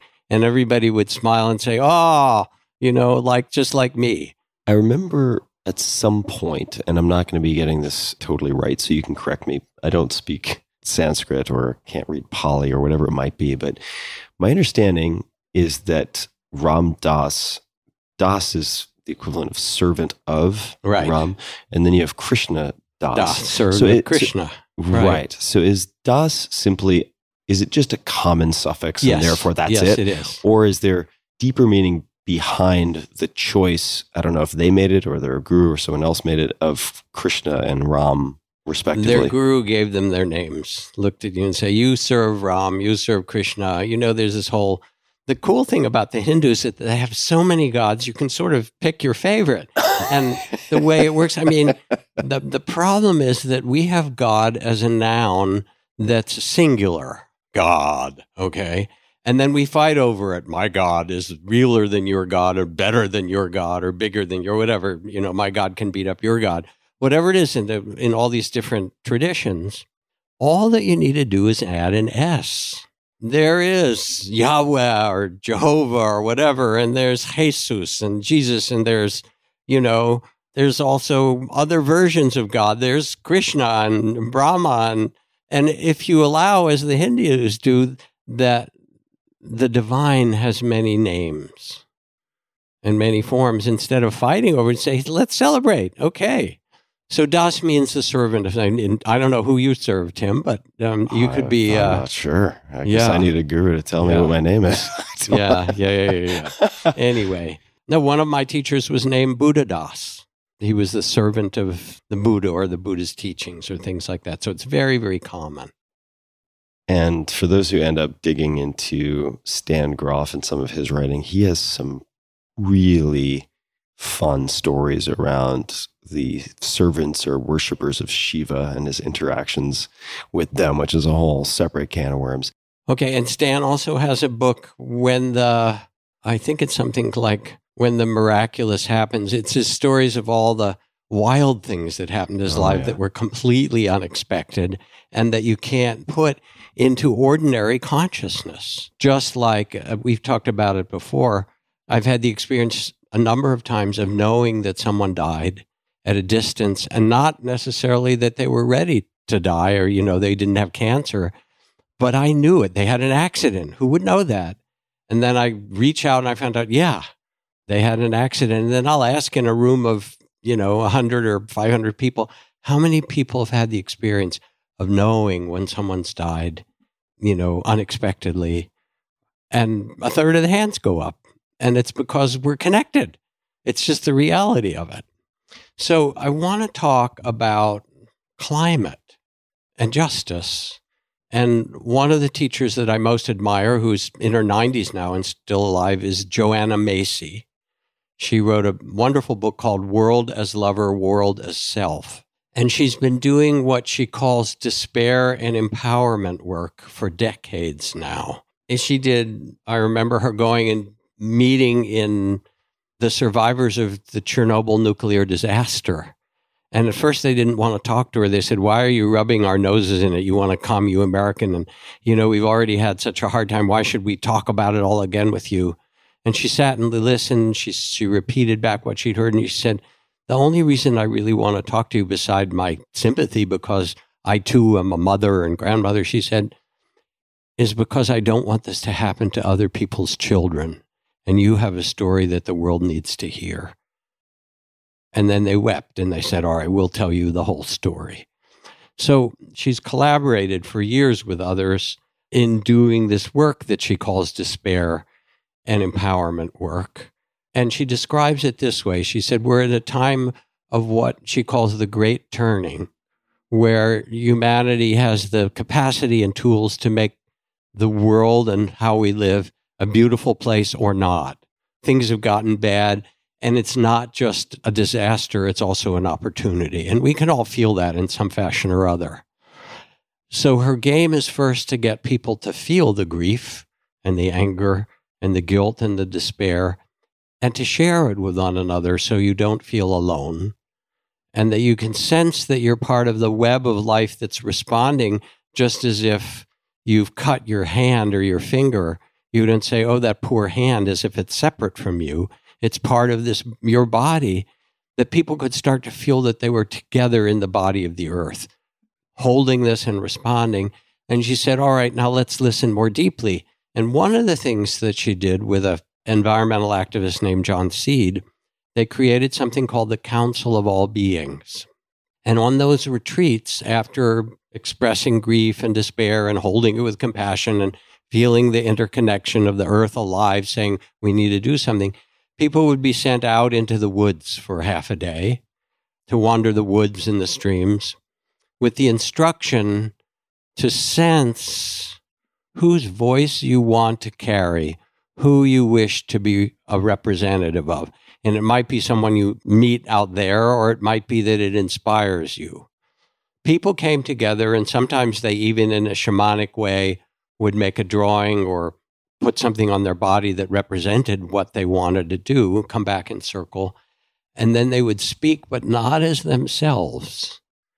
They would say, I speak for the redwoods, or I speak for the salmon, and I want you to know that most of my people have died off because of this and that happening, and this is what I want you to hear. I speak for the, and you can name the species or the part of the earth. And what would come out of people was tender, grievous at times, but also tremendously inspired, because those voices said, here's what we need to do. This is what we salmon ask of you, and you can do this. This is what we, the sequoias and redwoods, want of the world now. And so she shifts the despair to a sense of interconnectedness, and that we become the voices of the earth in its most benevolent and best form. And it seems important to say this because, we started talking about anxiety long ago in this conversation as we wended our way through all kinds of strange places. And this takes us back to touch on that. And the important thing is to know that suffering is not the end of the story. It's Buddha's first truth that there is suffering, and there are causes. We can see it: greed, hatred, fear, and so forth. And there's an end to it. There's another possibility, which is the empowerment of love, of action. And part of what makes things liberating, and this has to do with compassion and empathy, is not only what you feel, but then what you're empowered to do when you speak for the salmon or whoever it is. So here's the difference between compassion and empathy. If you're walking by a schoolyard and you see a child being bullied, the first experience inside might be, oh, I feel for that child. That's wrong. I feel they're suffering. So you have a kind of connection, an empathetic connection with that child. Oh, I'd hate to feel that. I don't want children to feel it. You feel with them. Come means with passion. That's not enough. Compassion, it turns out, is a verb. You have the first step is empathy. The second step in compassion is you walk over and you talk to them, or you go to the teacher, or you go into the office and you say, the kids on the playground are bullying people. You not only feel it, and you let yourself enter in a communion, if you will, with what you see, but then something in you feels empowered to say, let me reach out my hand. You don't have to fix the whole world, but you can reach and mend the places that you can touch. And it doesn't have to be a lot. And just like you've come to LA and decided to be social rather than solo, and it makes a difference. Reaching your hand out and touching or doing something empowers you, and it changes the world. I think that's a tremendous place to leave people with that as a closing comment for food for thought. Is there anything else, though, that you would like to add, Jack? Oh, maybe 108 other things. But this feels like a wonderful conversation, and also a kind of expression of our friendship for a long time. I'm glad to see you and see you seeming so well. I certainly know when you describe that you're in new phases in your life in different ways, and I can very much appreciate that. And I've had fun. Me too. And, as I said, it's not a grim duty. It's actually a celebration. It is a celebration. And I think I'm going to also set A Brief for the Defense, the poem by Jack Gilbert, as a reminder so that I reread and reread and reread that. It's a really potent reminder. And I think it's catching me at a good point in my life. So hopefully that's true for other people as well. Jack, people can find you online, Jack Kornfield, that's the KORNFIELD.com, Twitter at Jack Kornfield, Instagram, Jack_Kornfield.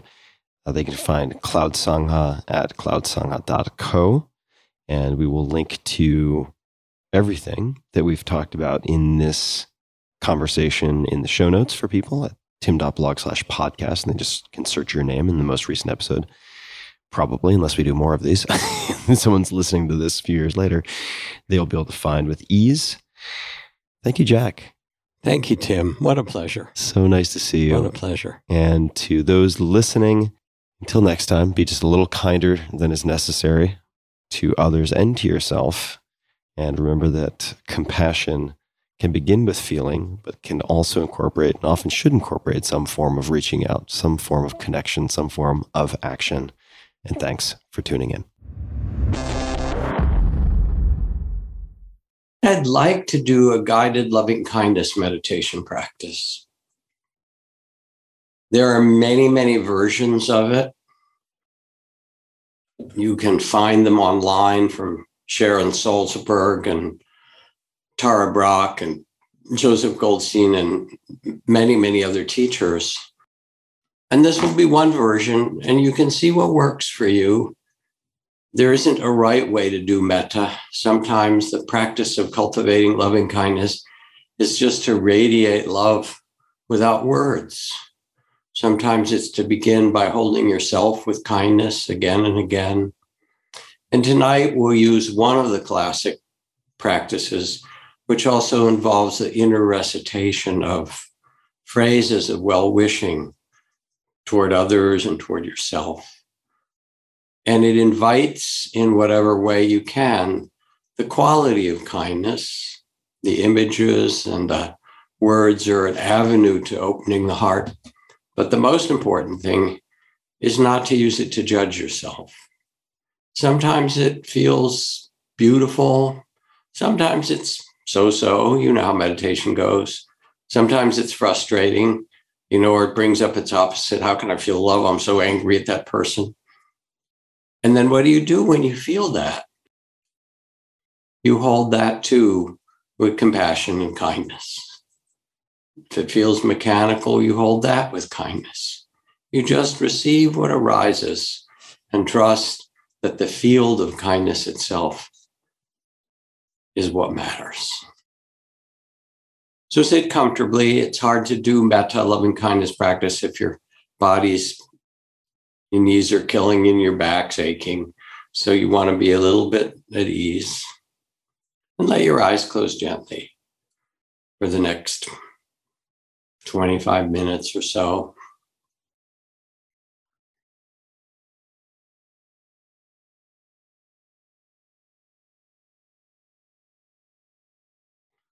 And first, as you settle yourself, let the body relax at ease. Let the eyes and face be soft. Loosen the jaw. Maybe roll your head in a circle a little to release your neck and let it find a simple upright.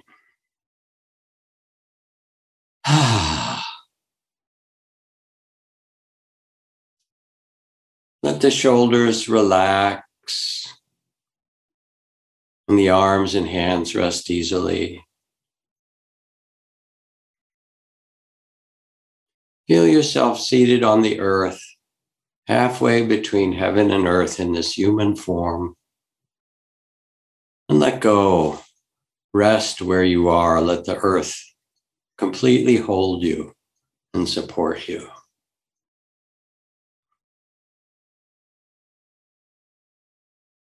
Let the belly be soft and the breath natural.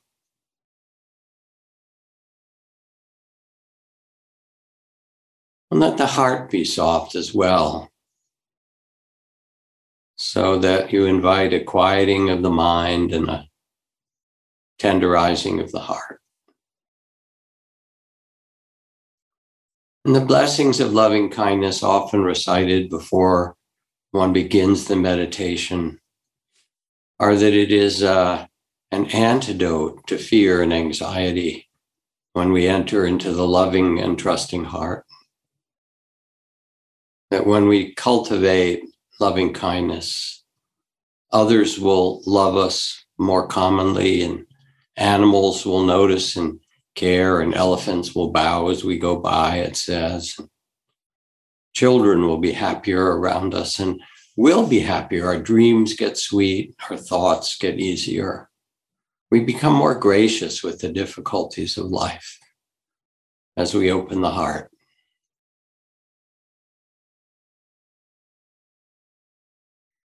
Now take 2 long breaths, breathing in and out deliberately and quite slowly, letting go of whatever wants to release. To be open, present.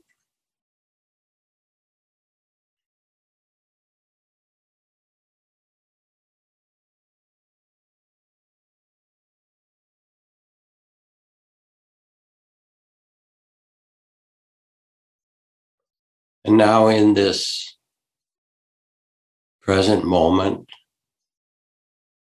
letting yourself settle and setting the intention to awaken the field of loving kindness. Let yourself think of or picture, remember someone that you care about where it's easy, not a conflicted relationship, but someone where it's easy to feel a natural care and love.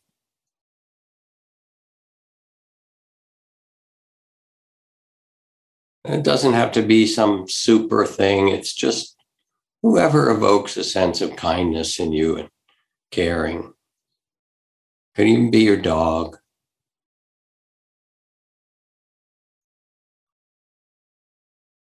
And when you remember or think of this being, likely a person that you care about, feel the natural care. As you picture them, remember them.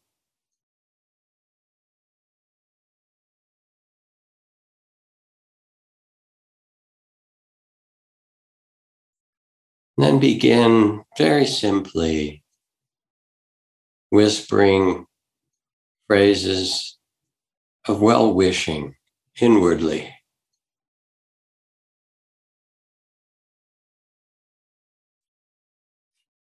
May you be filled with loving kindness.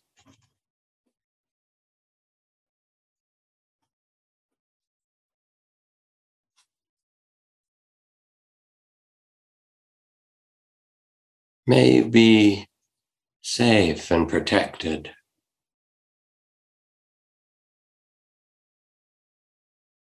And feel your care as you say these things.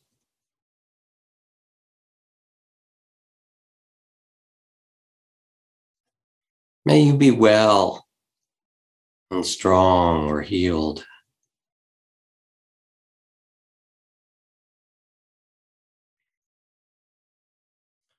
Be aware of the struggles in their life, the measurable struggles like all human beings.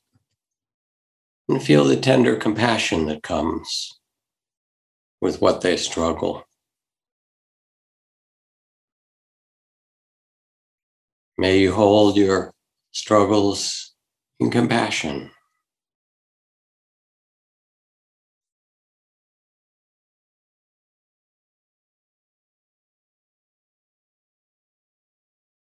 And underneath it all, may you be happy.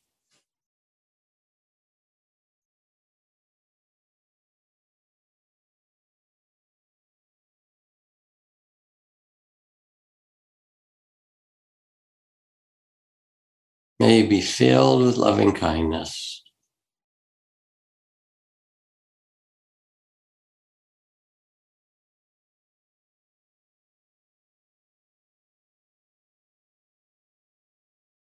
May you be safe and protected.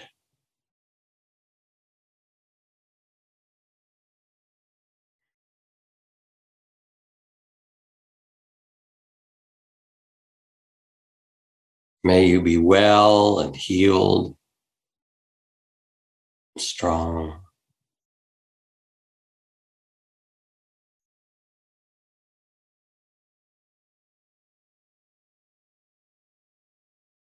May you hold your struggles with compassion and tenderness.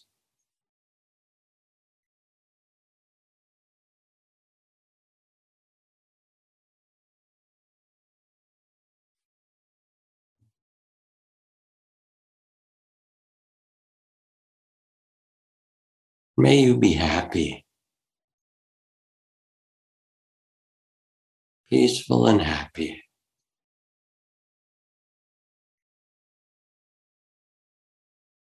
And feel the natural well-wishing as you see them.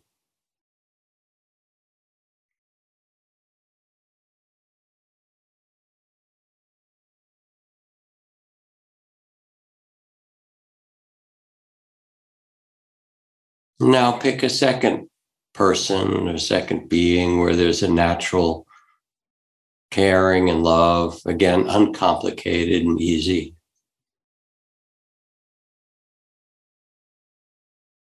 And as you remember and picture and sense them, think of them.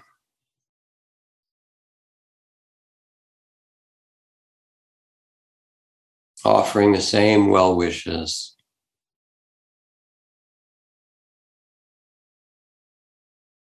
May you be filled with loving kindness.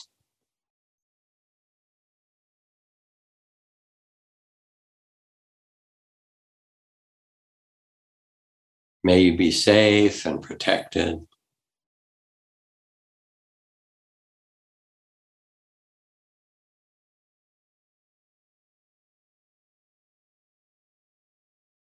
May you be well and healed.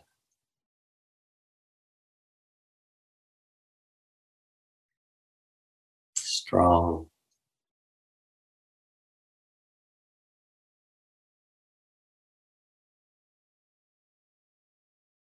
May you hold your struggles with tenderness and compassion.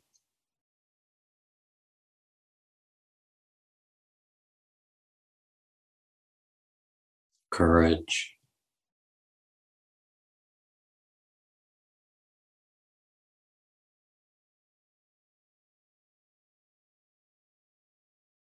And may you be happy.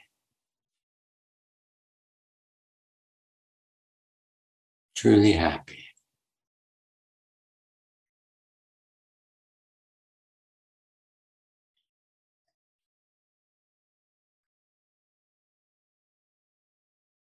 Now let yourself imagine, picture that these two beings that you care about are there in front of you, gazing back at you with eyes of kindness. For they want to wish for you the same loving kindness you extended to them. And together they gaze at you and they whisper, may you too be filled with loving kindness. Receive it, imagine their blessing, their kindness toward you. They want you to have this.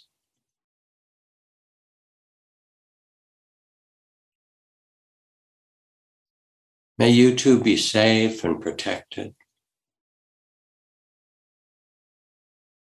Feel their care. They say, may you too be well, healed and strong.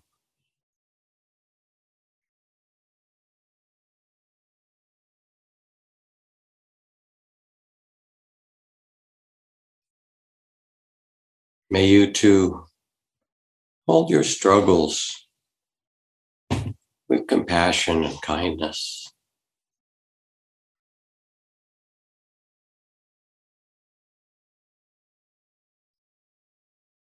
And they gaze at you, may be happy.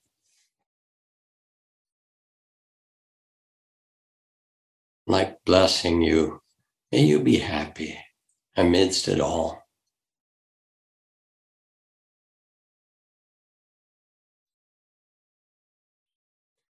And you take in these phrases and words of loving kindness and recite them for yourself. If you like, you can even put your hand on your heart. And just as they wish for you, these people who you care about, they care about you as well. May I be filled with loving kindness as they wish.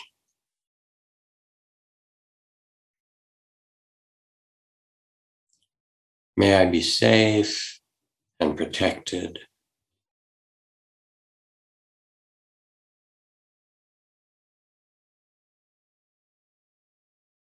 May I be well, healed and strong.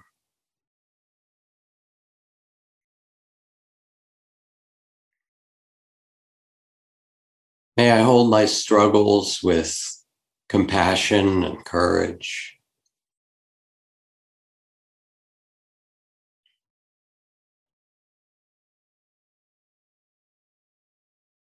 May I be happy, free and happy, heart and spirit.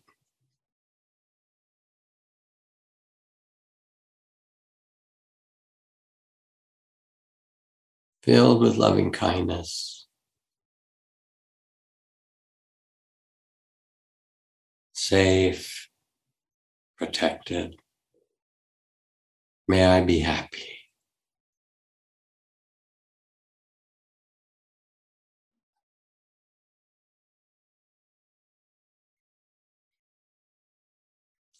Now, without any more words from me, let yourself go through 2 or 3 or 4 more people that you care about, or people that you know, or people who are struggling. Or beyond them, you can spread your loving kindness out to groups of people, places in the world where they're having difficulty, to refugees, to children, women, beings. But start a little closer to home. Do a couple or a few more people you care about, and then become a beacon or a lighthouse and spread it more broadly, using your own phrases and well-wishing. Spread the metta, the loving kindness, like a light,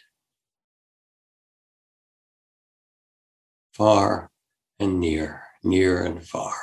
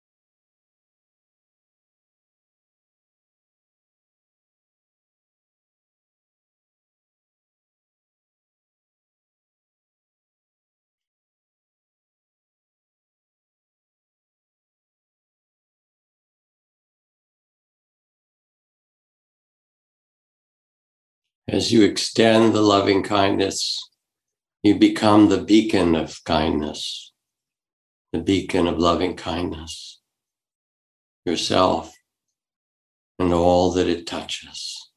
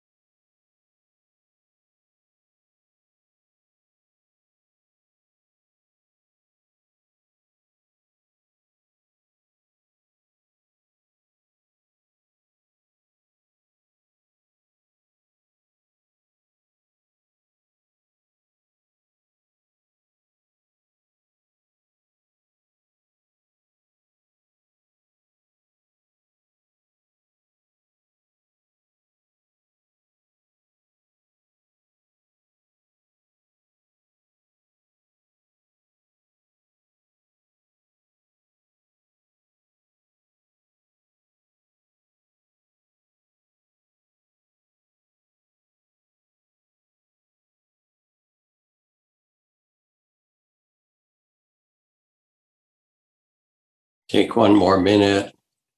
Whatever invites the spirit of loving kindness for yourself and other beings, invite it now.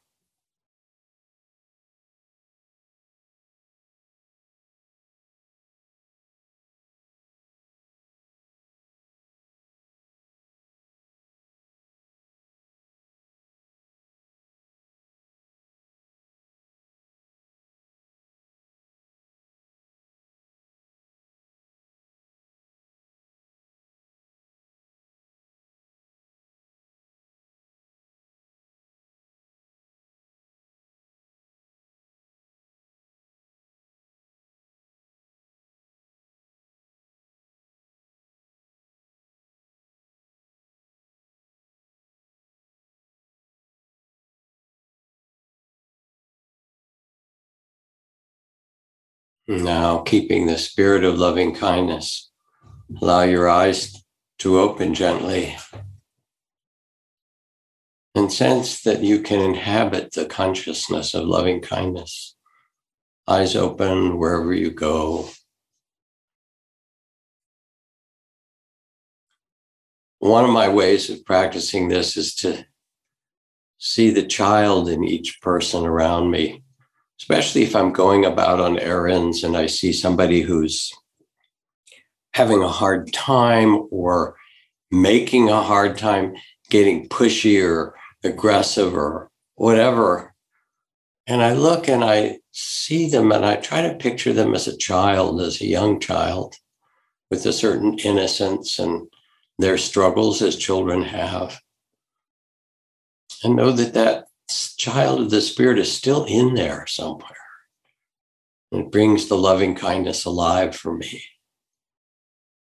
Whatever the principle of metta is, to do it in whatever way most feels natural to you. In whatever way allows you to see with the eyes of tenderness and compassion and kindness. Find your own beautiful way.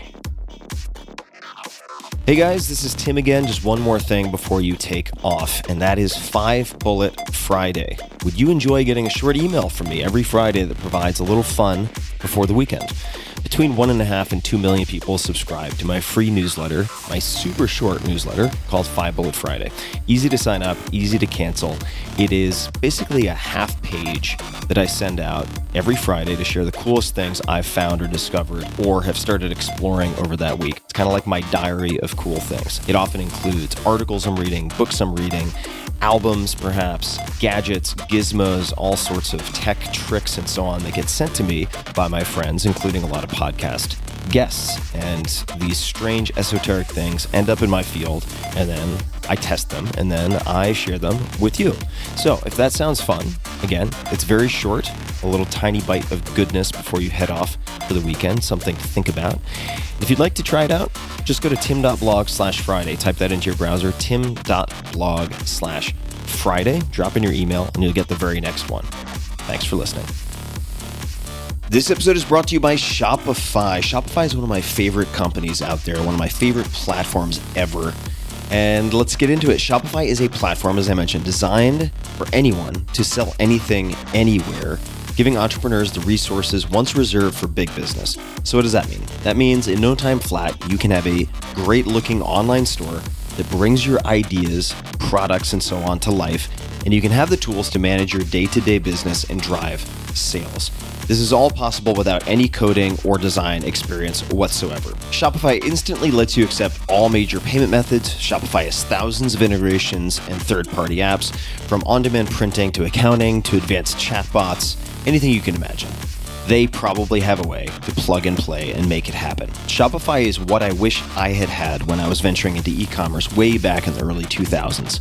What they've done is pretty remarkable. I first met the founder, Toby, in 2008 when I became an advisor, and it's been spectacular. I've loved watching Shopify go from roughly 10 to 15 employees at the time to 7,000 plus today, serving customers in 175 countries with total sales on the platform exceeding $400 billion. They power millions of entrepreneurs from their first sale all the way to full scale. And you would recognize a lot of large companies that also use them who started small. So get started by building and customizing your online store, again, with no coding or design experience required. Access powerful tools to help you find customers, drive sales, and manage your day-to-day. Gain knowledge and confidence with extensive resources to help you succeed. And I've actually been involved with some of that way back in the day, which was awesome. The Build a Business competition and other things. Plus, with 24/7 support, you're never alone. And let's face it, being an entrepreneur can be lonely, but you have support, you have resources, you don't need to feel alone in this case. More than a store, Shopify grows with you, and they never stop innovating, providing more and more tools to make your business better and your life easier. Go to shopify.com/Tim to sign up for a $1 per month trial period. It is a great deal for a great service, so I encourage you to check it out. Take your business to the next level today and learn more by visiting shopify.com/Tim. One more time, shopify.com/Tim, all lowercase. This episode is brought to you by Element, spelled LMNT. What on earth is Element? It is a delicious, sugar-free electrolyte drink mix. I've stocked up on boxes and boxes of this. It was one of the first things that I bought when I saw COVID coming down the pike, and I usually use 1 to 2 per day.